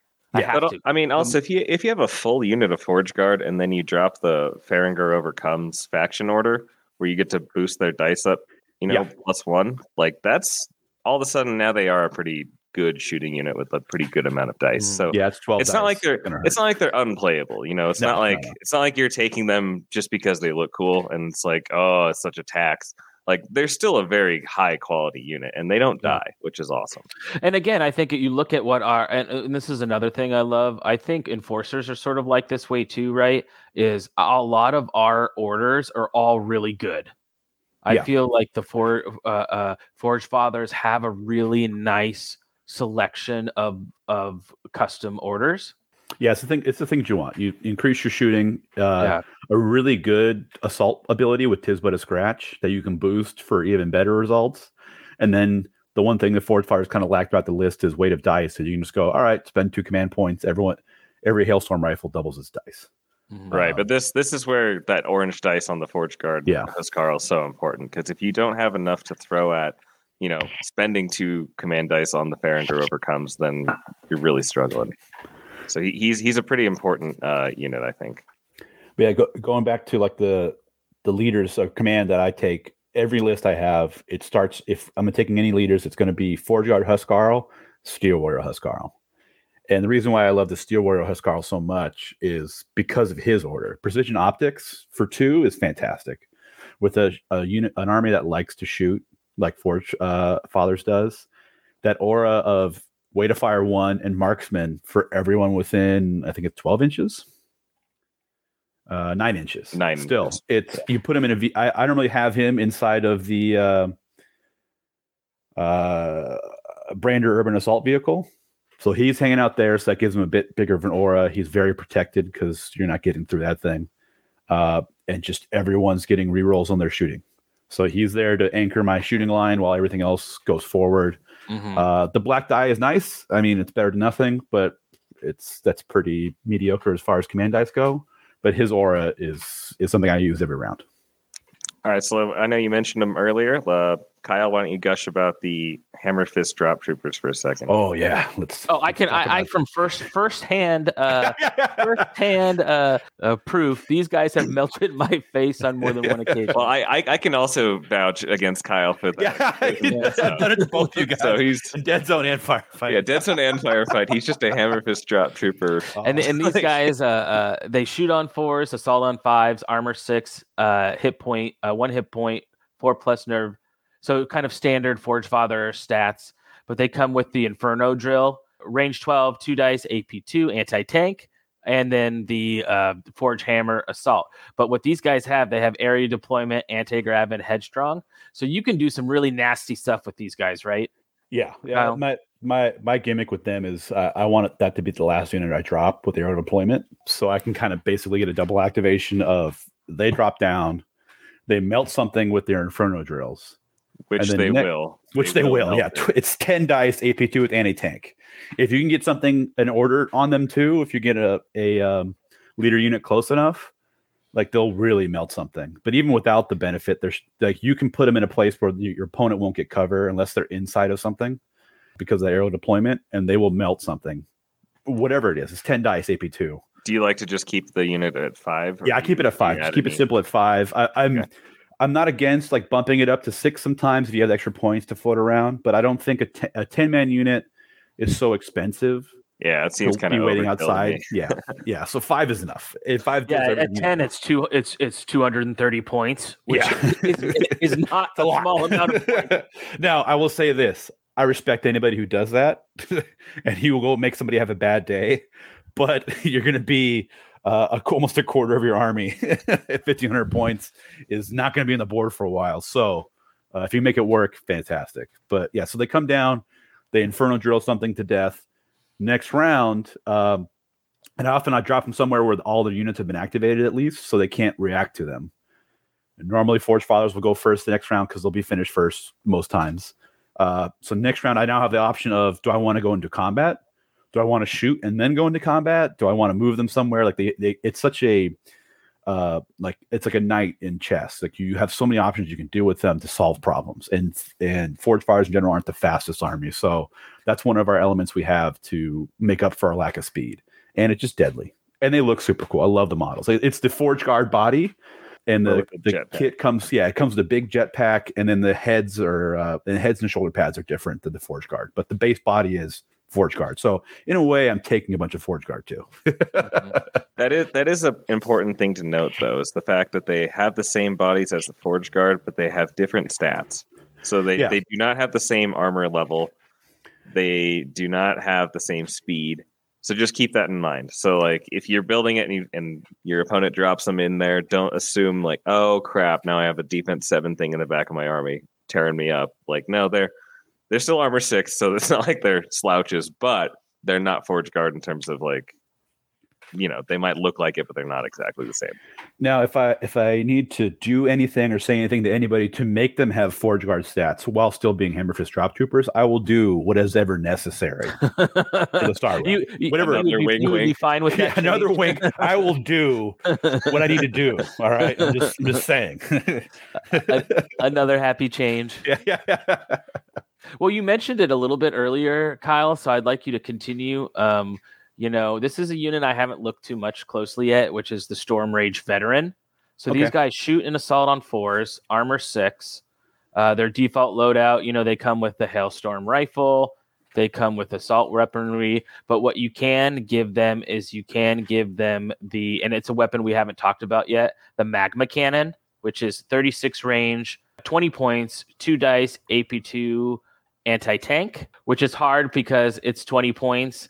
And I just think about, right. I think about, okay, let's look at the Magma Cannon, 20 points, range 36, 2 dice, AP2 anti-tank.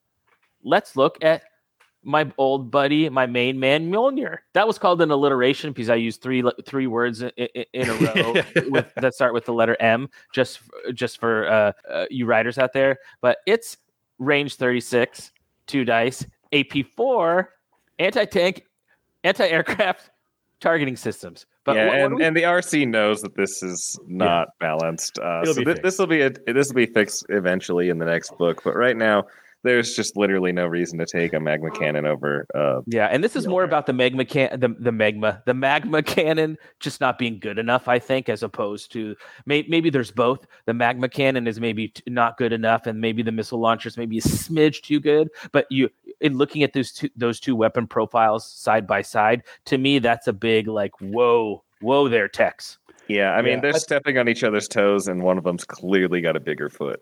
I think comparing it to other similar stuff like that, I think, and I haven't quite looked that deep, but if you drop the Magma Cannon down 5 points and you put the missile launcher up 5 points, I think that makes it, more okay. Now I have a real choice, right? Like, do I just specialize in a tank for 10 points cheaper, or do I get all the benefits, but I'm basically paying 66% more for those benefits? So I think it helps. But the Storm Rage Veterans, if you look at them, they're 10 more points than Steel Warriors. They're specialists instead of troops. But for those 10 points, your assault gets +1, your nerve gets +1, and then you also gain control fire. which is much better than suppressive fire. So you can shoot with all your weapons with only -1 instead of just blazing away with the stuff that has blaze away. I think the one problem that I keep running into with Storm Range veterans is it's 5 guys and 4 of them can take special weapons. And you're like, yeah, all the special weapons, but it's still just 5 guys who are armor 6, 1 HP. Mm-hmm. So they're not extra resilient. But I think one thing I was thinking of is that 5-man Steel Warrior squad I have. If I have the unlocks, I can make them a Storm Range veterans. And because it's more of a frontline unit, I ignore the demons in my head and I just give them the one, autocannon. That's it. Everyone else is normal. And that nerve is important and that assault's important. And the controlled fire is very important because if they get charged in like second or third round, they can still shoot before they get chewed up by evil plague things Rashad's throwing at me or something like that. Yeah. I think that's a really important point is that this is a very tempting unit. It's like the little devil on your shoulder who's like, take all the weapons, take all the points. And then before you know it, you're at like 200 points for a 5-man squad. And you're like, wait, what happened? And, they're kind of like the evil game Devastator, like Space Marine Devastators. It's kind of like that, but also, no, don't fall into that trap. It's a trap. If you get them, it's because you have the unlocks and you want the benefits in nerve and controlled fire. And for 10 points, it's a good upgrade. That's if you do that comparison, then absolutely, it's a very good. Just don't go down the rabbit hole. Like I want 2 magma cannons and 2 missile launchers. This is going to be the most devastating unit ever, and then they get targeted off by one, unit. Yeah, Peace. What do we always say about Firefight? Stuff dies, right? Yeah. Stuff in this game dies. So and looking at this unit, I think you guys are making 2 really great points, which is, and it's something that we highlighted the Steel Warriors being so great about, that the fact that they get to take 2 special weapons, that when you come across a squad, you're like, I want to take as many special weapons as the squad rules wise allows me to do. So I could see you just totally kitting this unit out and then being like, yeah. And then your opponent goes first and goes, I shoot that unit. And then now they're dead. And you're like, no. Yeah, exactly. Okay, so other choices that we have in the specialist role. What do you guys, we've talked about the Brockers. What do we think about the Valkyr, which is sort of their special unit? They can take twin Hellstorm rifles, assault weaponry. I know Mantic just released awesome new cool biker models for these guys. Speed 12, 18. So there are a fast option, shoot on 5s, assault on 5s, armor 5, so a little less armor. 2 hit points though, nerve 5+. But it's something that it comes with 2 default. You can add a couple. It does give us a speed option, right? A 12, 18 speed option with the twin Hellstorm rifles, range 18, but it's 3 dice AP1. And they do come with a little assault weapons. What are your guys' thoughts on the Brocker Valkyr? This is another mandatory unit in my list. You love it? I take at least 1 squad of 2 of these guys, because between these guys and the Hammerfist Drop Troopers, this is my mobile elements, my army.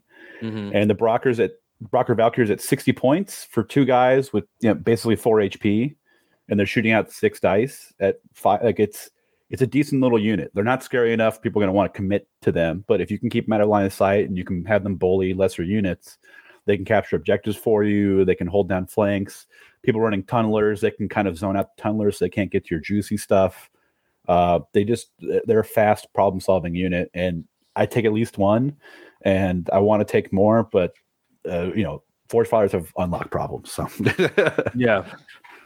Yeah, I think I want to get more bikes, because right now I only have two bikes, and so with the release of the new ones, I'd like to run a couple of units of these, either as just 2 units of 2 or maybe a unit of 3. I think those extra 3 shots can be really good if you can bump that shooting up to 9.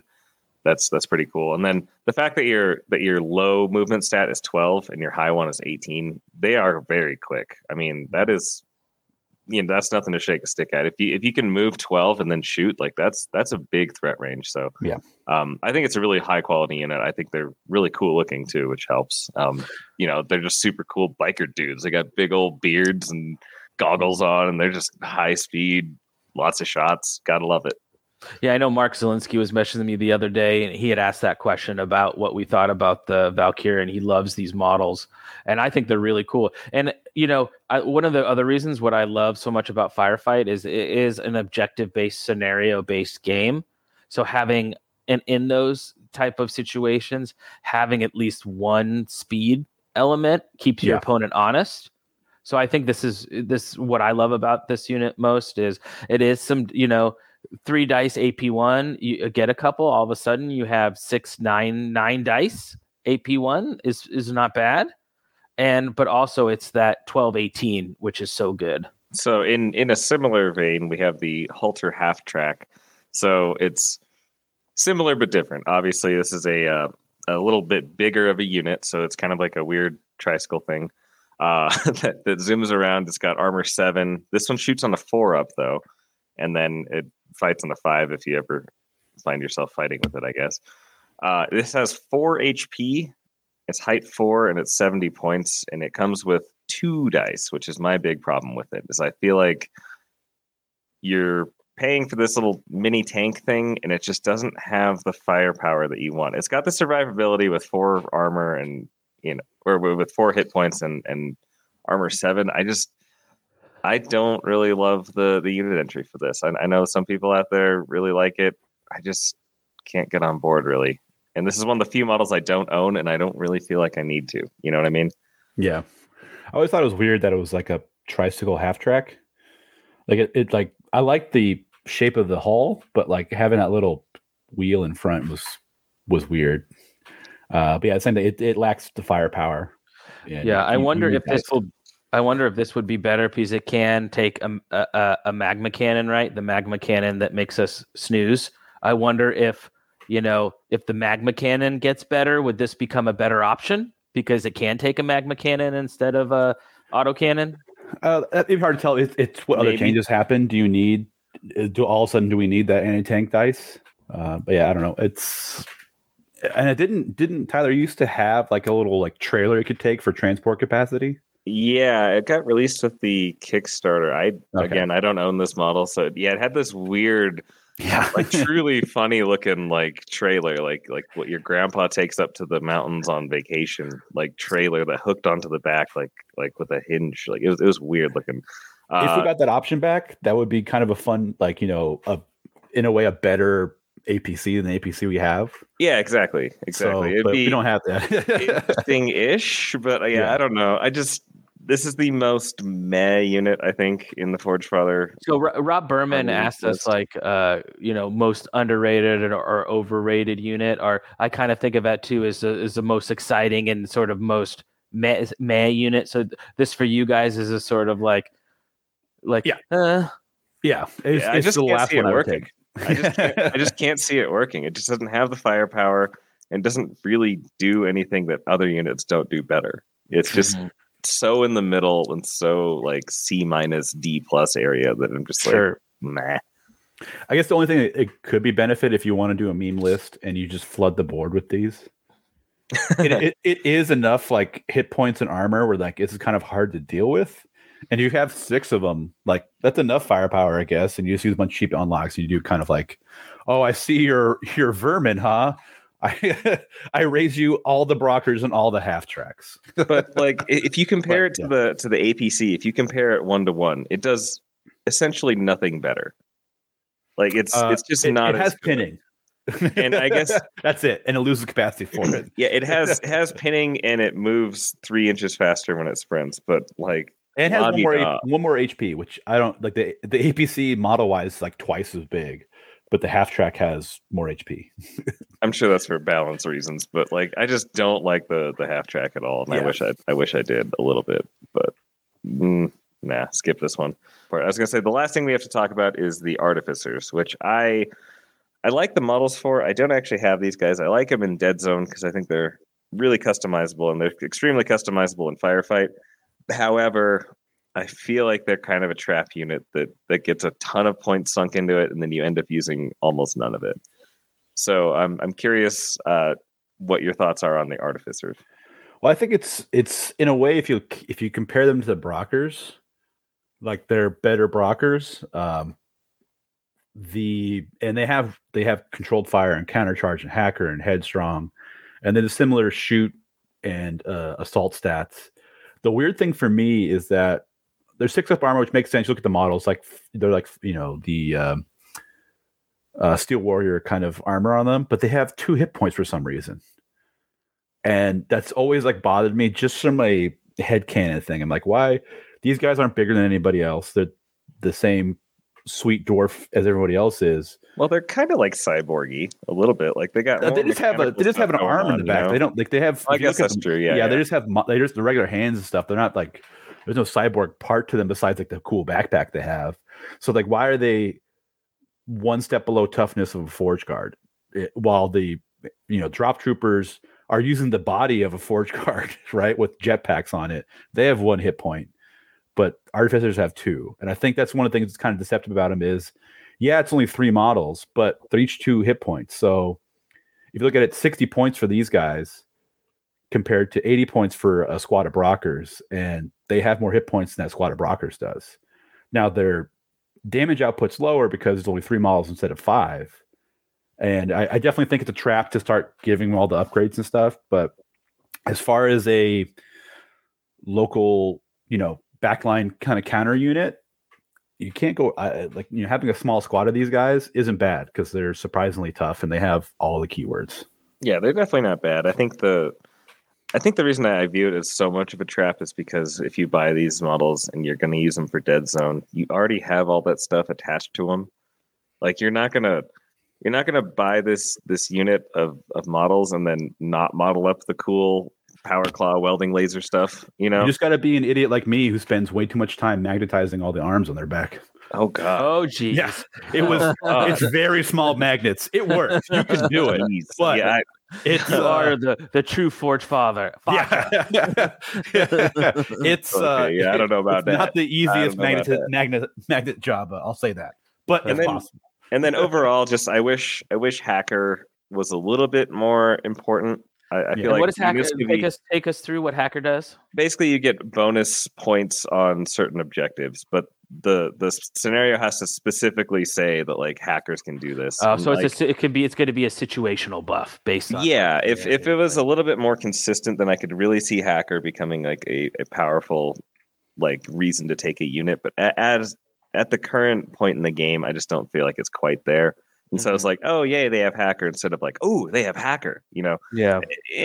So this is the other kind of meh unit for me. Like they're okay. If you're going to do like a big time, like Brocker themed list, like you're taking out all the Steel Warriors, doing no Forge Guard, like these guys are pretty cool. I'm not going to lie. They're pretty cool. But outside of that, meh. Anything else that we want to touch on in sort of the specialist choice before we move on? Let's get drop troopers. Do not, and Jeremy tells you, do not take Hammer First. Drop troopers. Take please. them in firefight. Take them in Dead Zone. Take them all the time. Oh my God, they just melt face. Oh, I remember just the first time I'm playing and I'm doing okay against Kyle, and I'm like, yeah, I'm gonna do. And he's like, okay, I'm gonna take these. And I was like, this, like a little kid with a lollipop. What do those do, Papa Kyle? He's like, he's like, let me show you, little man. Yeah, exactly. You're gonna learn today. So your models are all just ash and dust. You're like, oh, that's what they do. Yeah, and your models are dust. Okay, cool. Well, we're going to take a break, and on the other side, we're going to come back, and we're going to cover support choices and command. We will be right back. Hey, this is Mike Rossi, fourth Mike on the Unplugged Radio podcast, Dash 28 contributor, giant nobody, Oscar the Grouch lookalike, and you're listening to Countercharge. Hi, this is Rob Berman, and you're listening to Countercharge. And we are back. And now we get to cover, which is probably one of my favorite selection of units in the Forge Fathers army, which are the support choices. So I want to start and getting your guys' opinion with, we got a bunch of questions around tanks or iron ancestors. So let's start there. Let's start sort of with that. When you really think about support, you think about like the big juicy stuff. So let's start with iron ancestors. So we have a couple of choices, right, with Iron Ancestors. It's essentially like our big Dreadnought-y sort of dude. Yeah. 612 speed, they shoot on 4s, assault on 5s, armor 8, which is amazing. Also, they have controlled fire, headstrong, heavy armor, which is great. 4 hit points, 4 nerve. The basic loadout is a twin hailstorm autocannon, rage 18, 4 dice, AP 1 pinning, and then the forge hammer, assault, 4 dice, AP 2. But we have a whole bunch of different patterns. We got the Doomstorm pattern, which swaps in double twin hailstorm autocannons, which is range 18. So this is a little less range, right? But 6 dice, so more dice. You get the you can opt in the Hellermaul pattern, which is the twin magma cannon, which is range 36, 3 dice, AP3 anti-tank. So we're getting a little bit better version of that magma cannon. Also, you can pick up a flamer and then the assault weapons. Or you can just go the Thor, which gives you the twin forge hammers, assault, 8 dice, AP2 with Frenzy 2, which is just the go and beat in your face. But let's first start off with just what your guys' thoughts are on the basic Iron Ancestor, and then let's riff off on some of the patterned versions. I actually think that the basic Iron Ancestor with the twin hailstorm autocannons and the forge hammer I think it's my favorite option, honestly. I think it's and that's it does coming a little in at bit 100, of everything. Yeah, 120 that's coming points. in 120 points, yeah. But the fact that you get 4 dice in assault and you get 4 dice in the shooting, and you're obviously a walking tank is really good. I like. It's amazing how good the 4 dice shooting can be, because the AP1 is good, but the real big thing here is that it's pinning. I don't think you can really necessarily go wrong with the Iron Ancestor. I think the Thor is probably the hardest one to use, the close combat one, just because you're not that fast. You're 6'12", so people can kind of avoid you. And but that being said, if you do get into combat, there's a very low chance that they're going to be able to fight you back very well.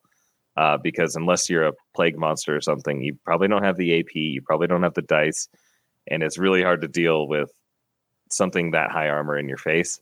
But yeah, I think the basic Iron Ancestor is a great unit. Yeah, I take 2 because this is one of my favorite units in the army.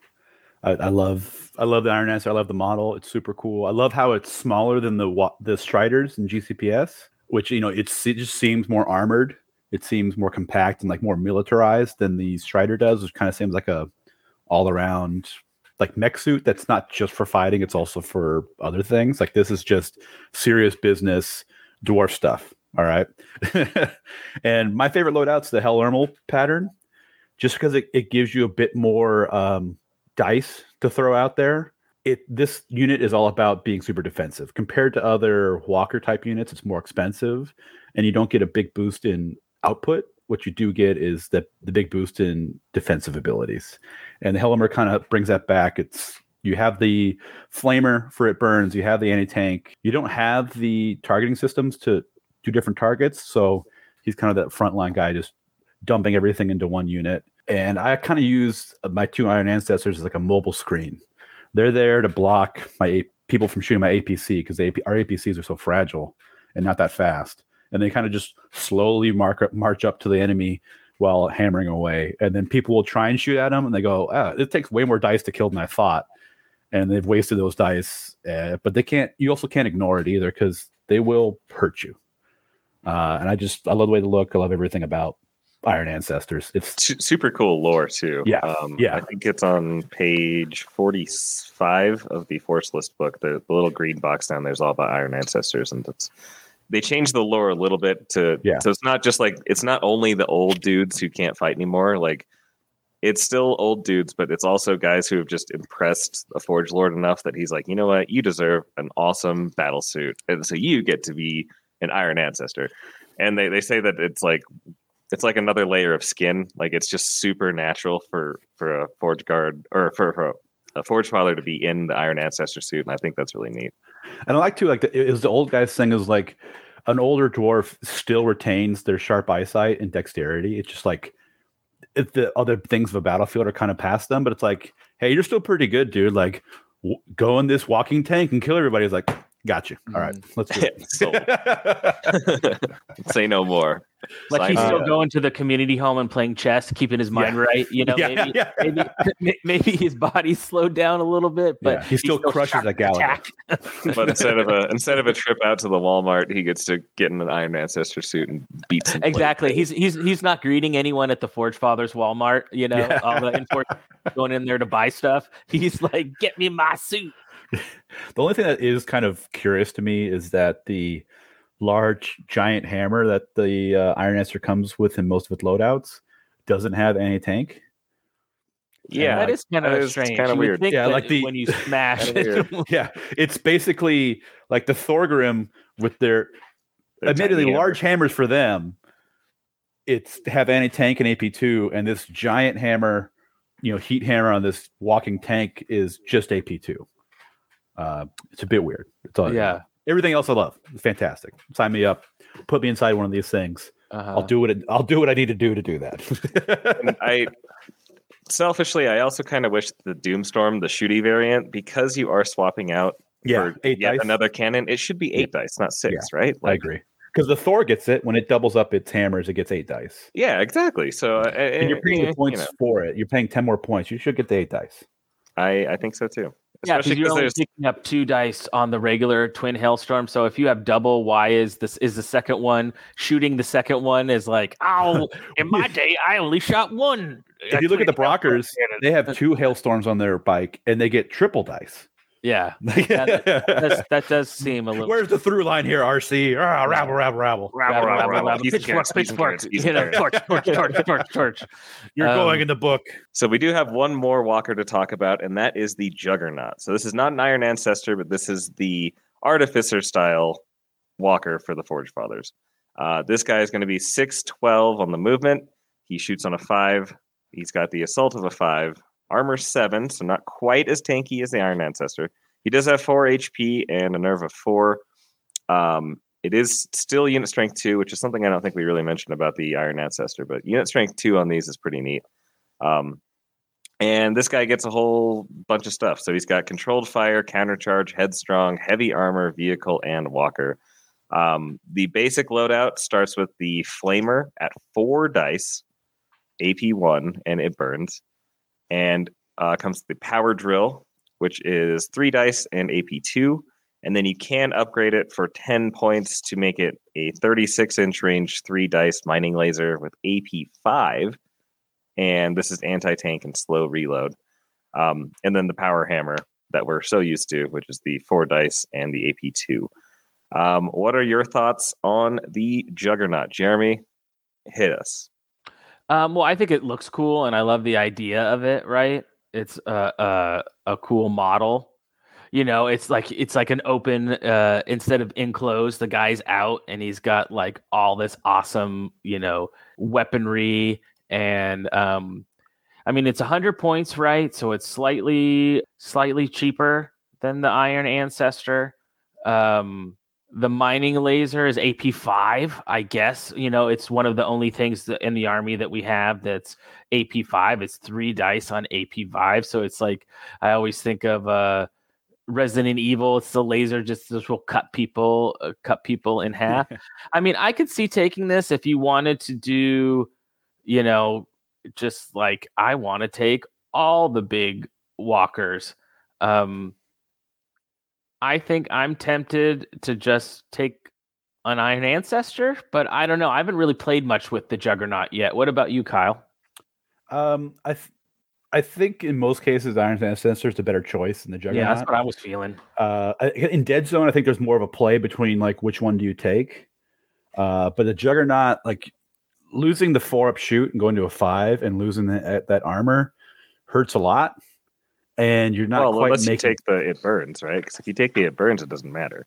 Yeah, that valid point. If you take the it burns, and I think that's the choice you do. If you want to take a Juggernaut, you go with the cheaper version and the it burns, and you kind of play that midfield. If you had Assault 4-up, I think this would be a really great, do I take the Iron Ancestor for better shooting, or do I take the Juggernaut for close-in shooting and close combat? And it kind of goes back and forth. But since it's only a 5-up Assault, it's still a decent unit, but that mining laser is great until you realize it has the slow reload, so you can't move and shoot without a penalty. So If you move and shoot, you're at 6s, and if they have cover, now you're at 7s, and it's all of a sudden the firepower really drops off on that quickly. So I think you take the basic default loadout, you flame people to death, you drill them to death. Just a quick note: if you have slow reload and you're a vehicle, you shoot as a short action. Yeah. Oh, okay. So, like, normally vehicles ignore that. Yeah, normally it's normally it's a long action to shoot with the keyword, so you wouldn't be able to move at all. But this one you can move and shoot with the -1. Yeah, which not great. I think the Dragon's Maw with power drill is definitely the way to go. This model looks awesome. Is so awesome. It is so epic. I magnetized mine so I can switch it between both of them. That's mostly for Dead Zone, but yeah, I just love this model. So this is another one where it's like, and mine, it comes with like a little like front thing. So like you can either have it like the third Matrix style where the guy's like completely out in the open, or there's one that's kind of got a shield around him. I have the one that kind of has a shield, so he looks a little bit bulkier, and the model's so cool. But I agree with you guys completely that I think you're probably better off taking the Iron Ancestor more times than not. But I mean, come on, look at that model. Yeah, I think I would do, and looking at all the variations, I think I would do the shield, but leave the head exposed. Did you do the full shield and close the head on yours? Or? Well, no. So the head is always open, so you can always see him. Oh, that's okay. I'm looking at it. It's like this is the back of the model, but yeah. And lore wise, there's supposed to be like a force bubble shield over where his head is, so it's not like he can just get. Is he not just out in the open? Yeah. So lore wise, they did cover that. I forgot where, but I know for sure I read that where it's like there's a bubble shield on his head. But it's just such a cool model that. I love the open, like the detail and the open cockpit is fantastic. It's super cool, but me personally, I hate having that big open area in like a combat game like this. Like I have my chest piece on, but I left it off to paint just because I know I want to paint all that stuff inside, even though nobody look at it, just because it looks super cool. Oh, yeah, you're a man after my own heart. You must paint everything on a model, even if I know it's not painted, so I must. Yeah. Same. Okay, so guys, let's before we get into tanks, I think we should talk about the weapons platforms. So we've got the Heavy Inferno Drill, which is the one that comes with the Brocker kit. If you're wondering, it's that little mining laser guy. But it's a Heavy Inferno Drill, so it's the same thing that the Hammer Fist Drop Trooper guys carry, except this is the beefier version. So this is that range 36 3 dice AP5 anti-tank weapon. So this is just a nutcracker of a weapon.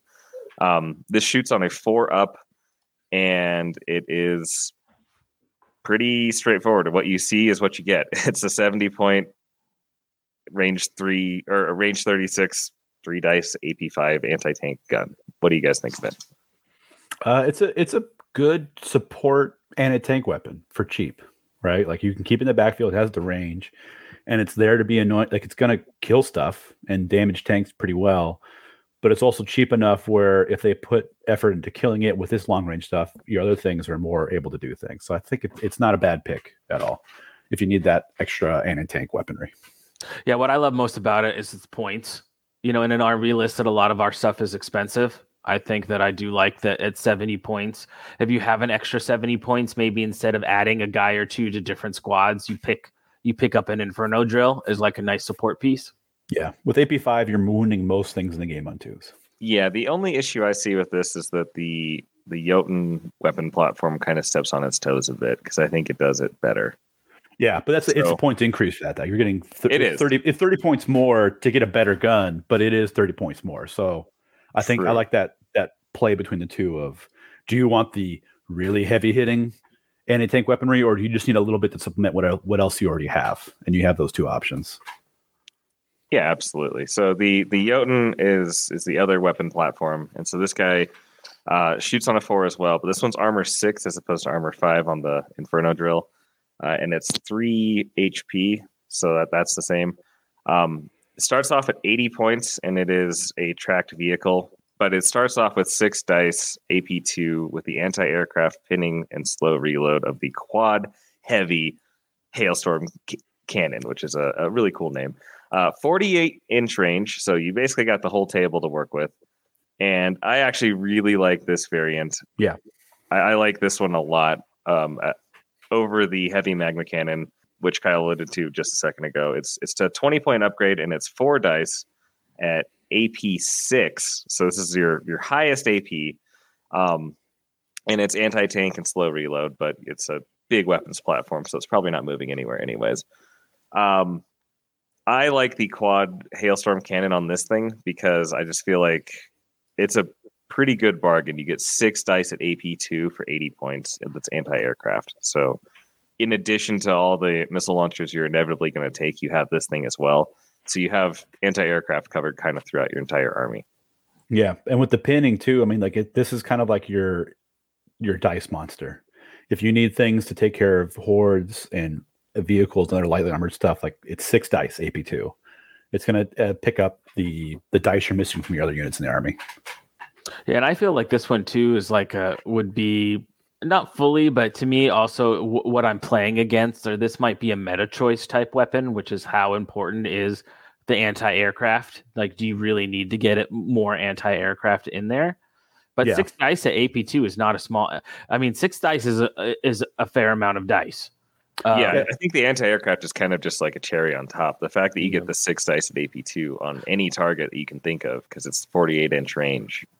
But if you're playing against heavy armor all the time too, I mean, I could see a place for the heavy magma cannon. But like Kyle said, you're all of a sudden you're at 100 points, which is 100 points is no longer, hey, I have an extra points. What can I drop in a heavy inferno drill? 100 points now is a choice you are making to put this in your army. And too, what's nice about the quad cannon, like Tyler mentioned earlier with the missile launchers, it does multiple roles. You're not just committing to anti-aircraft. You're not just committing to high dice. It gives you a lot of ways to deal with a lot of different types of units. So it's a great all-around model. Yeah, I think AP2 is good, just anti-infantry too, anti-basic infantry, right? Maybe it's not going to help you as much on super hard stuff, but all your, GCPS or all that sort of stuff that has armor, armor 5, armor 5 or armor 6, that AP2 is going to make a huge difference against those. Yeah, enforcers don't want to see this thing, Yeah. It's just, it's a really quality unit. And then, a lot of these weapons can also be mounted on the tank, chassis. And so I think it's time to talk about some tanks. Who wants to take us through the Stern Hammer, the main battle tank? I'll do the tanks. It's my turn to talk about unit profiles. So the Stern Hammer battle tank shoots on a 4, assaults on a 5, pretty standard dwarf stat line. Its speed is 6'9", so pretty slow, but it's heavily armored with armor 9, which is the highest in the game as a base stat line, 5 hit points, nerve of a 4 up, and 2 unit strength. It's got controlled fire, headstrong, heavy armored tracked vehicle, all the things you would expect. It's 150 points, so it's a big chunk of points. It comes with the same quad hailstorm cannon as the platform does, same stats across the board. And then it has a decent assault characteristics with 2 dice AP1. And if you want to spend the points for 20 more points, 170 points, same thing with the heavy magma cannon as the weapons platform, AP6, slow reload. So really it's one of those things where you have the option between, do you want to save points with the weapon platform, or do you want something that is very hard to kill and will be around for a while with the battle tank? And you have that dynamic to play with, and you also do the why not both option too. And you get 1 extra unit strength, I guess, maybe. Yeah, you get extra unit strength and way more armor. So if you want to play close to your units, you're going to be moving this thing more than you're going to be moving the artillery guy. Yeah. So it gives you the option to move around and be closer to the front lines. With that platform, you want that in the back. You don't want to be screwing around near, but things can kill it. Whereas this guy says, "Bring it on! I am armor 9. I don't. Yeah, shoot me, bro. Yeah, come at me, bro. I have heavy armor 9. You gotta. That's crazy. You have to have something really dedicated to crack a Stern Hammer battle tank, and that's kind of the whole appeal. What I've done in the past is I've run a artillery platform with the quad gun, and then I ran the Stern Hammer with the magma cannon, and I thought it worked pretty well because it just provides enough dice that you can still shoot targets that aren't necessarily tanks, Yeah. but you can really mess up other people's tanks. So this is the daddy of tanks, and I just think, if you're going to play Forge Fathers, you probably want a big giant tank anyways. So this is I mean, the model is amazing. I also like it with the heavy magma. It gives us, it would give in your list one, if you're playing smaller points or whatever, and some of the other magma cannon options aren't as great. Here's your AP6 choice, and armor 9 and heavy armor. And to remind people, heavy armor is when any successful damages are re-rolled unless you have anti-tank, and you have to roll a 5 on that re-roll. So this is a type of unit that if your opponent has not kitted something in their list to deal with, they will not kill it, right? If they don't have anti-tank, right? If they haven't built and this is why we always preach on Countercharge, build well-rounded, balanced lists that can deal with everything. This is the type of unit that if your opponent does not have a tool to deal with, it's going to march up the field and block out space and sit on objectives and shoot you or whatever, and your opponent won't be able to, it's just going to bounce. The bullets will bounce off it. Yeah, and even if you get lucky, you're not going to get lucky 5 times for the HP of 5 on this thing. Oh, no, maybe you get 1 or 2 wounds through by rolling 8s with AP1 and then rolling 5s again, but no. Yeah, and it ain't happening. And it's an awesome giant tank that you can put big giant guns on. I mean, what more can you want? And it's like we don't have bombers or flyers, right? So this is a centerpiece model in the list, I think. Something big as far as like a modeling paint perspective. I know in my 1,500 point list and my Adepticon list, I don't have one, but I know in my bigger list, I'm definitely going to have at least one Sternhammer. And I really love the way the magma cannon looks, just aesthetically. The one that goes on the top of this, it just looks super cool. It's got coils and it looks like it's going to melt your face, and that's exactly what it does. My riff on the Sturmhammer is you like the Sturmhammer. Let me show you its way cooler cousin from out of town, the Brander Urban Assault Vehicle. All right? I love the Sturmhammer model. But I have other things in my army to take care of the anti-tank and anti-flyer roll, but I still want that sweet tank model. So even in the first edition of Firefight, I always took the Urban Assault Vehicle because it's the same stat line as the battle tank, but it gains 2 uber cool things. One, defensible, so that big dozer shield that comes with the model, this is what it's supposed to represent. So anything not anti-tank, it counts as armor 10 against. Which is insane. I mean, that is insane. It gives you the bad touch. You don't bad touch it. And then it also has capacity 5. So oftentimes I'll have my leader units inside of this vehicle completely immune to anything that wants to kill them as they give out auras and command dice, and they can jump out when they need to.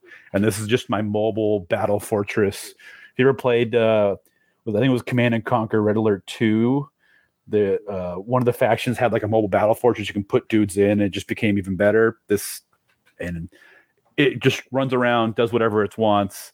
It gives that Steel Warrior Huskarl it's a bigger aura to give your own ability, and then it also has the heavy Dragon Breath Flamer for 4 dice AP1, and it burns, so it still hurts people shooting wise. And then its assault characteristics is even better with 4 dice AP2.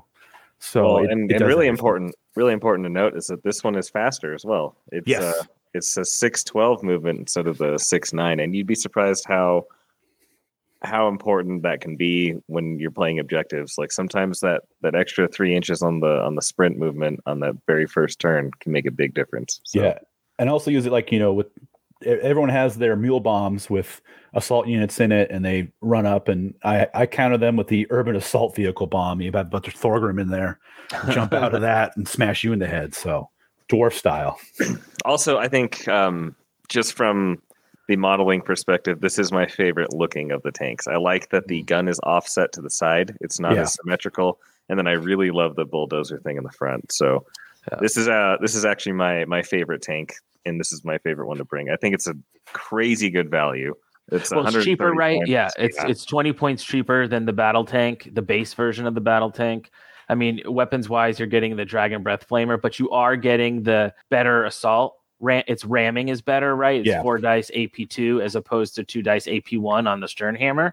so you can just like push it forward. Yeah, you can't go too nuts with this. Like, I don't think more than one in most youth lists is necessary because it does lack an offensive power, right?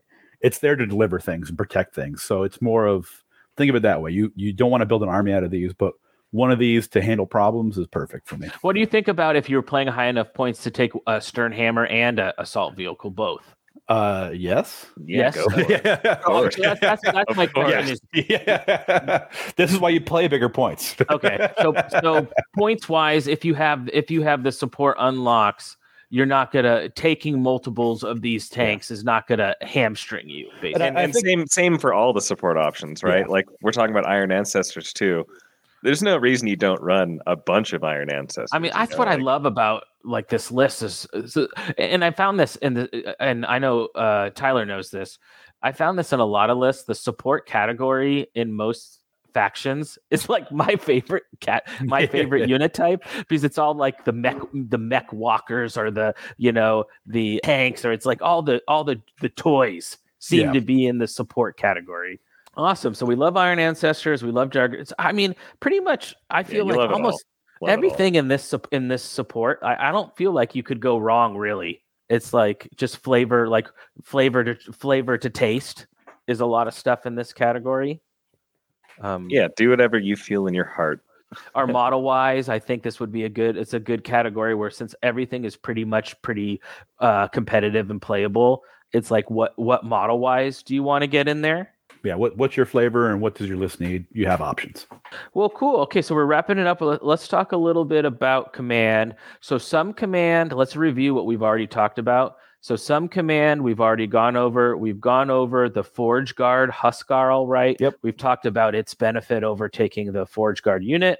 We've talked a little bit the Steel Warrior Huskarl and his nice orders, the precision optics. We've talked about how he only gives you a black dice, and then the Forge Guard Huskarl gives you the orange. But any other of the other command choices jump out at you guys? Oh, we did also talk about the Chief Brocker already too, and his that's right for the Brockers. The other thing I normally take too is the Master Artificer. Okay, and I use him with this basic Artificers, 2 of those. He's kind of like one of my backline countercharge units because actually the amount of dice that him and the Artificers put out is pretty good. And it's with 2 Artificers, you're looking at 7 hit points for the command unit, which is high compared to other command units. And on top of that, his Hammer and Tongs ability is 2 dice to heal a wound off a vehicle.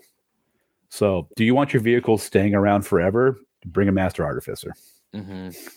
Which that can be devastating, right? If your opponent didn't plan to deal with all your armor 8, armor 9, and they finally do get wounds, and there's the Master Artificer behind, like repairing stuff as you're moving up the board. That could be just devastating.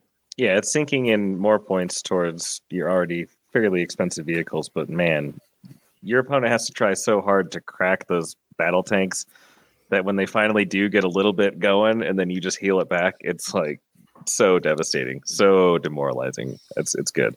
Mm-hmm. So he's definitely a solid option. I know, Kyle, you've ripped on the Forge Lord in the past. Yeah. You want to go ahead and rip on the Forge Lord real quick? He has a green die. That's the only benefit. Don't take him.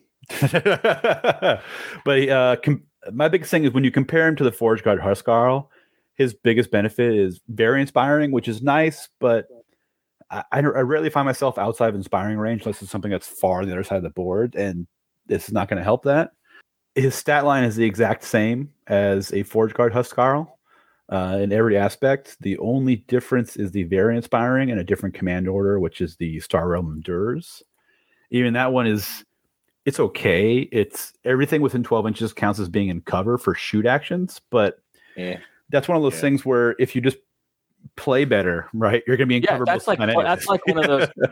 That's one of those like learn to play bros. Like you should be maneuvering your stuff to be in cover anyway, ideally. Yeah. So I felt the same deal with that order, that it's like maybe it's good when you're first starting out and you don't want to stress about it. But to me, it's like I would hope that all my stuff is in cover anyway.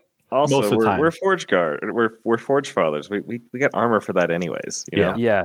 We don't So worry about the cover. We don't as need much no as we worry stinking about- cover. Yeah, we got heavy armor. So You're paying 30 points to upgrade your die to a green die, green die is fantastic and get very inspiring. That's it. And I don't think it's worth the points. yeah, 30 points is a lot. So, and especially once you add in the other guys, it's an expensive unit for basically the same thing that the Forge Guard Huskarl is better. And then we have the last guy we have to talk about is the Thorgrim Huskarl. And same stat line as the other Thorgrims, 2 HPs, which I thought that was pretty cool, is that most of the command units for most of the armies, they have +1 HP compared to the other guys. Makes them a little bit more special, but not so much where it's like other games where it's like you have a regular dude who's 1 hit point and you have like a special dude who he's just commander with 8 hit points. You're like, why is this guy 8 times as tough? There's a little boost. But he can afford a little bit better armor, you know. Yeah. He's just a little bit fancier. His aura is fantastic. If you want that close combat kind of army, or you want a reactionary close combat element, his aura is 12 inches and everything gains blast D2 with assault weapons. It's not even. Oh, geez. It's not even like just like hammer weapons. It's like, are you an assault? Every one of your hits does 2 hits, or D2 hits. So you can go nuts with it. Like, well, the Chief Brocker, you kind of have to build a Brocker list around. The Thorgrim Huskarl just goes with anything. If you want to just throw them in, get a cheap black die, and then have a good aura, so anytime you're assaulted, you're hitting back potentially twice as hard. Mm-hmm. It's a good unit to put in.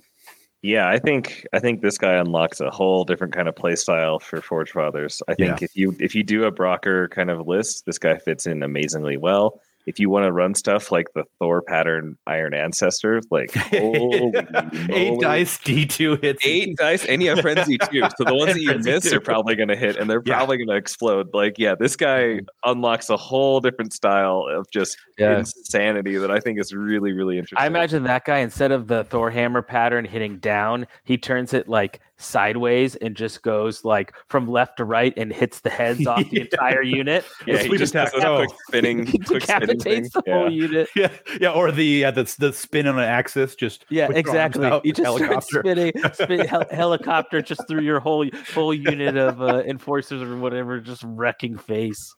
So I could totally see a really fun, really punchy Forge Father army. I don't know if it's necessarily the best in the world, but it would be really fun. Like you run a couple of these Huskarl guys, maybe a Chief Brocker, and then you're just running up and smacking stuff. Like I think that'd be really, really interesting. Awesome. So that wrapped up all the different types of choices. So we're going to take a quick break. And on the other side, we're going to wrap up the show and we're going to talk a little bit about possible lists, possible list building strategies, and finish up the show. We'll be right back. Hey, this is Drew from King's Retreat. You're listening to Countercharge. This is Michael Sigler, host of the Kansas City GT, and you are listening to Countercharge. And we are back. Okay, so we have 3 different lists for you guys to talk about at 3 different points levels. I have a 1,000-point list. Tyler has a 1,500-point list, and then Kyle has a 2,000-point list. So you can sort of see through 3 different points levels what you might take. So I'm going to talk about my Adepticon list I'm taking to Adepticon. So it's 986. It's a 1,000-point list, but I'm at 986. So just one thing with this game, you can end up with just, a little bit of odd points left over and nothing to spend on it. So I'm going to talk about my 1,000-point list. So in my 1,000-point list, I have 1 squad of 10 Steel Warriors, 2 with missile launchers. I have the Steel Warrior leader. I've switched over to the regular Hailstorm rifle. I have 1 squad of 5 Steel Warriors with 1 missile launcher. And then I have 1 squad of 6 Steel Warriors with 2 missile launchers. So that will give me 5 missile launchers between those 3 squads. A nice little punch. I have 2 Iron Ancestors. I have 1 with the Hellermaul pattern and 1 just vanilla. And then my 2 command options are my 2 command choices. I have the Steel Warrior Huskarl with his buddy. And then I have a Forge Guard Huskarl with 2 Forge Guard. So it ends up being 7 total units, 3 troops, 2 support, 2 command. not a lot. I come, with an extra orange and an extra black, so not crazy with command dice. But basically, it's giving me a heavy armored stuff. I have missile launchers. I have Iron Ancestors. So I'm hoping at 1,000 points, it's enough punch, but also enough defense that I can survive a little bit while I'm shooting stuff. And then at the bottom, it has trademark Kyle Timberlake because he helped me make this list. Brought to you. You got to be like what is it in Zoolander? Whatever. You have to be like you are just Kyle. Mugatu. You need like a fashion designer name and have to wear funky hats as you design people. Forge Fathers by Kyle. Yeah. Yeah. The Star Dragon Ascent by Kyle. But that's my 1,000 points. Also, too, I wanted something that would be doable to put together in the time that I have and that uses Iron Ancestors because I just absolutely love those models. So that's my 1,000 point list that I'm taking to Adepticon. Yeah, I think it sounds like a good mix of stuff. I find 1,000 points is pretty tough just to get all the things that you want in there. But and honestly, I think that's one of the Forge Fathers' biggest weaknesses is that low points is rough on Forge Fathers because everything seems to be pretty expensive, and so it's kind of tough to squeeze it all in just based on that. So, but I think that finds a good balance between units that can do things, and obviously you're spamming missile launchers, so you're doing something right. Yeah, as Britton says, the Filth Fathers. So you got to do what you got to do. Okay, Tyler, take us through your list. All right. So like I told you guys earlier, I completed a ridiculous amount of Forge Fathers last year, which means I wanted to put all the toys on the table at the same time, which is obviously not possible. So this is a bit of a meme list, but I think it's pretty solid, actually. So this is my Forge Fathers that is very, very Walker focused, just because I really wanted a list that got every one of my Walkers on the table at the same time. And honestly, I don't think it's too bad. So starting off, I need a bunch of unlocks. So I have Steel Warriors. I've got one unit that has fully maxed out. So I have all the dudes that I can take. So it's a full squad of 10, and then 2 of them have the missile launcher, as you do. I have a Steel Warrior unit that is, again, maxed out with dudes, except this time I have I have 1 Hailstorm and 1 missile launcher in this one. So this is a pretty big one as well. I've got a very basic unit of Steel Warriors. This time they've just got the 1 Hailstorm autocannon, and it's only 5 guys, so clocking in at 115. I've got a group of the Riker, and the intention with that is that they're going to go into the APC that I also have. And then I have 2 units of Militia. So that is a bunch of troops, and I'm sure you're thinking, where's all the fun stuff? Well, here we go. I've got 3 Iron Ancestors of all different flavors. So I've got 1 of the Hellermul, I've got 1 of the regular Iron Ancestor, and then I've got 1 Doomstorm. And then I've also been able to squeeze in a Juggernaut into this list with the Dragon's Maw and the Power Drill. And then I'm going to cap off this list with the Forge Guard Huskarl with 2 buddies, as you do for that orange dice. Admittedly, this is not the strongest list in the world, but it would be fun, and that's really all I wanted to bring. And that's a 1,500 point list? 1,500 point list. This is actually 1,495 because this game. So it's like, let me get all the bodies I can so that I can get as many walkers as possible. Yeah, exactly. I respect that. Again, I don't think this is the best list ever, but I think it's extremely fun. And each walker being able to do a different role actually does mean that I threaten things in pretty much every phase. Yeah. Between that and the missile launchers that are in here, you do get some threat range in terms of hitting stuff that's maybe hard to reach or higher armor without necessarily dedicating a full walker to it. So it's not the worst list. It's also kind of a meme list. It's fun. It definitely lacks some command because I'm only rolling the 3 basic black dice and then the 1 orange dice. So I'm not really relying on orders a whole lot, but I'm relying on walkers. So that's what I'm doing. And you're sticking to it. Yes, sir.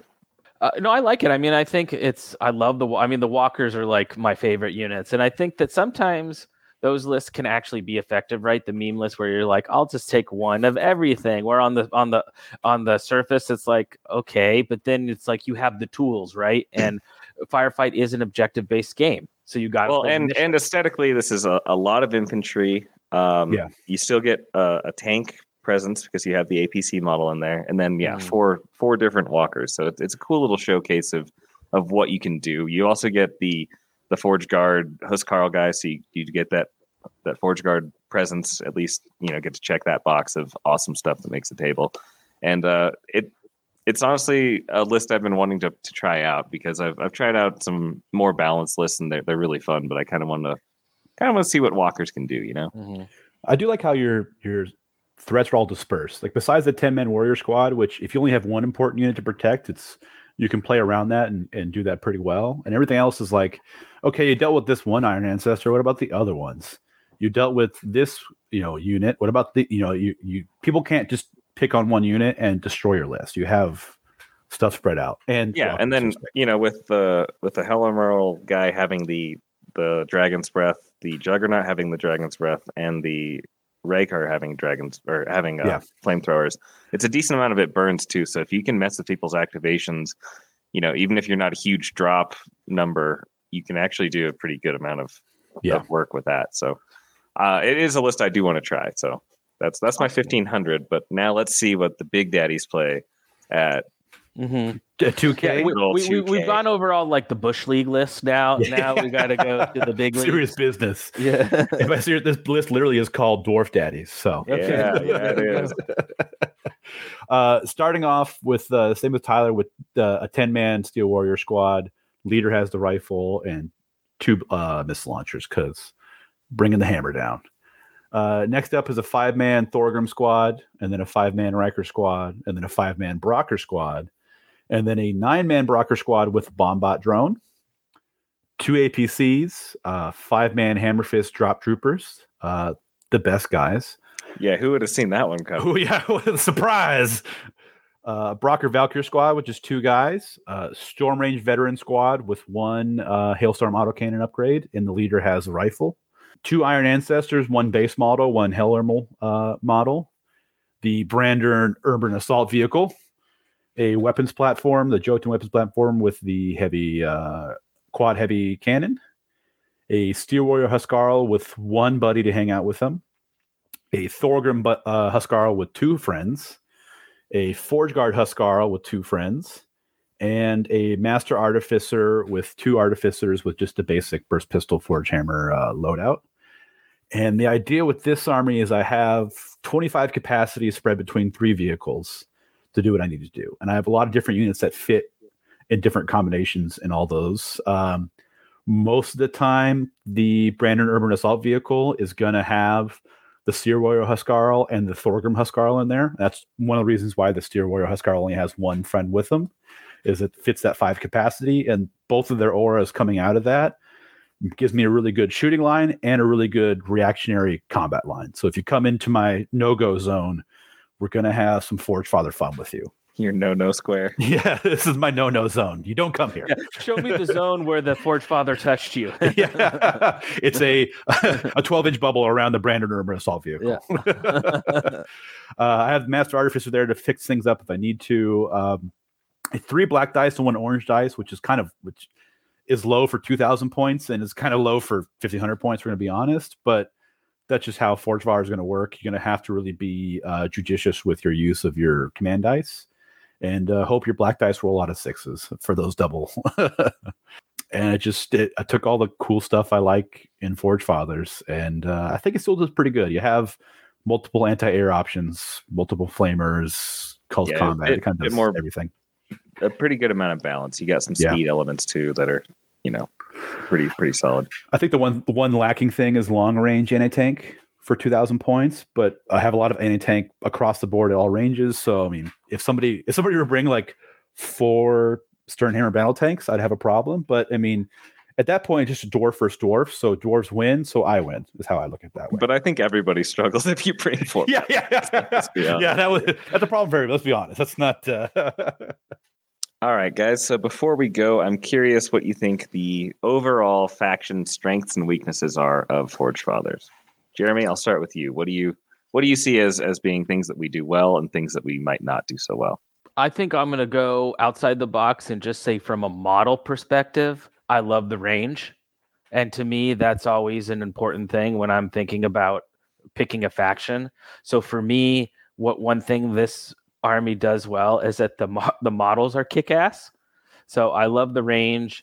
I think that it has a really nice, heavy, armored option to good weapons. You have a lot of really good choices. And the one thing I like about heavy armored is that I feel like you could play this list. And whereas compared to Asterians, if you don't manage your shields or your orders correctly, Bob's your uncle, you're done. You lose all your stuff.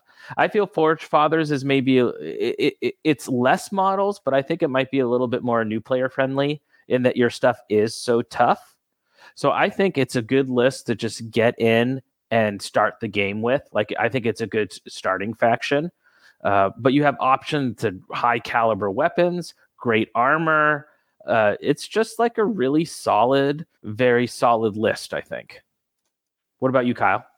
My thing, I think that the strongest part of dwarves, the space dwarves, sorry, is one like they've between the Steel Warriors and the Thorgrim, they have really great close combat and shooting troops, which you can build an army around. So you don't have to burn your support or specialist slots on long range firepower or good close combat units. So you can get the fun stuff that way. They're expensive, but there's ways to cut costs on things. And they just have an answer for everything. If you want to deal with something, there's a unit that deals with it. Like Jeremy said, the models are fantastic. Like, that's a copy into the army. I love the models, love the whole range. And they're coming out with new cool stuff. So sign me up still. The one big negative I always keep running into with Forge Fathers is the command dice. This just seem to have less than every other list I make, and then when I play against people too, it's just they're lacking in the number of command dice, so you have to be aware of that. Yeah, definitely. I think to piggyback on weaknesses, so command dice is always kind of tough to get over. And then other weaknesses or bad matchups, I think, are things that require lots of dice to take out. So if you are playing against Asterians that have a ton of shields, a lot of your shots are really high quality, and then you have to waste them on shooting shields. So that can be really tough, or like really, really high unit or high model count armies can also be a bit of a struggle. Yeah. Luckily, we do have that faction order that allows you to boost up how many dice you get to roll. But if you're going against like multiple plague hordes or tons of Veermen or something like that, it can be kind of tough to overcome just the sheer numbers required to take out certain things. So I'd say those are the weaknesses. And then in terms of strengths, like we said, the models are awesome. And the fact that they're all viable, except for, maybe the halter, means that, it's hard to write a bad list. It's very new player friendly, like Jeremy said. And then it's just a really fun faction with just tons of choices. So I don't know what you guys are waiting for. Go play some Forge Fathers. Yeah. And just play Firefight in general. It's an awesome game. If you're thinking about going to Adepticon, I think there's a few spots left in the Firefight tournament. I think as of the other day, there was maybe 4 or 5 spots. So sign up. This is essentially, in many ways, this is like Firefight's debut at Adepticon, because when you think about 2nd edition Firefight, really feels like first edition, right? It's the 2nd edition of Firefight, but it's really much the 1st edition of this new game. And Adepticon's a great area and a great space to display new games to new people. So if you're interested in going to Adepticon, sign up for the tournament. And I don't know what you're going to have to do. If you're going to have to do a photo shoot for Rob, Kyle, or you're going to have to do something. You're going to have to do something to make it up to him for not being there this year. A thing was put on me that I didn't even know was put on me until it was too late to fix it. So yeah, it's like don't put that on me, Ricky Bobby. Yeah, you don't put that curse on me. Yeah. Well, awesome, fellas. That was super fun. I think for the next Firefight faction review, we'll do the same thing. We'll put a poll out there, see what people want. I know Tyler and I will be going to Adepticon, and we're going to have the whole podcast set up at Adepticon. So we'll be recording some live coverage from Adepticon. So we'll be doing Armada, Firefight. Really, our recording at Adepticon is going to be based around all the Mantic games. We're going to have the setup just in the Mantic room, so anyone walking by can sit down and we'll do some recording. So we'll keep you guys. We'll do a full tournament report on how we do in the Firefight tournament. As far as shout outs, Kyle, you got any shout outs or anything that you're really looking forward to on your radar? Server Patrol, I always love you guys. Surge and Destroy, always keep surging and destroying. We just started the leagues, kicked off yesterday. I couldn't go because I was doing wrestling stuff, but if you're in Southern California, you want to play any kind of Mantic games, give Surge and Destroy a call. South Torrance Wrestling, let's do it again this year. And I love you guys. What about you? What's up with Dreadpath Zone, Tyler? You got any battle reports in the works? Not at the moment. We'll see if I can get my schedule lined up with Tim. I never know. That's why I try not to promise anything. But hopefully we'll have something going. Like I said earlier, actually, I'll hopefully have already done this, but I'll just do a big Forge Father showcase to show off all my stuff because I'm really proud of it and I want to show it off. So that'll go really nicely with this review. Other than that, no, keep an eye on Dreadpath Zone and come to Adepticon. Say what's up. Let's go. Let's play some games. So that's pretty much all I got. So stay tuned to Countercharge. We got a bunch of cool stuff. We'll be continuing our Road to Adepticon series all the way up to we are actually on the road to Adepticon. Make sure the Clash tournament sold out immediately, but there's a big chance they can get more room once the wait list fills up. So if you're at all interested, just get on the wait list. And then even if you think you might go, because you can always just request a refund later down, make sure that once the details come out, you sign up for Mantic Night. Mantic Night is always a blast, and that will be a ticket that you have to buy through the Mantic website and not through Adepticon itself. So keep a lookout for that.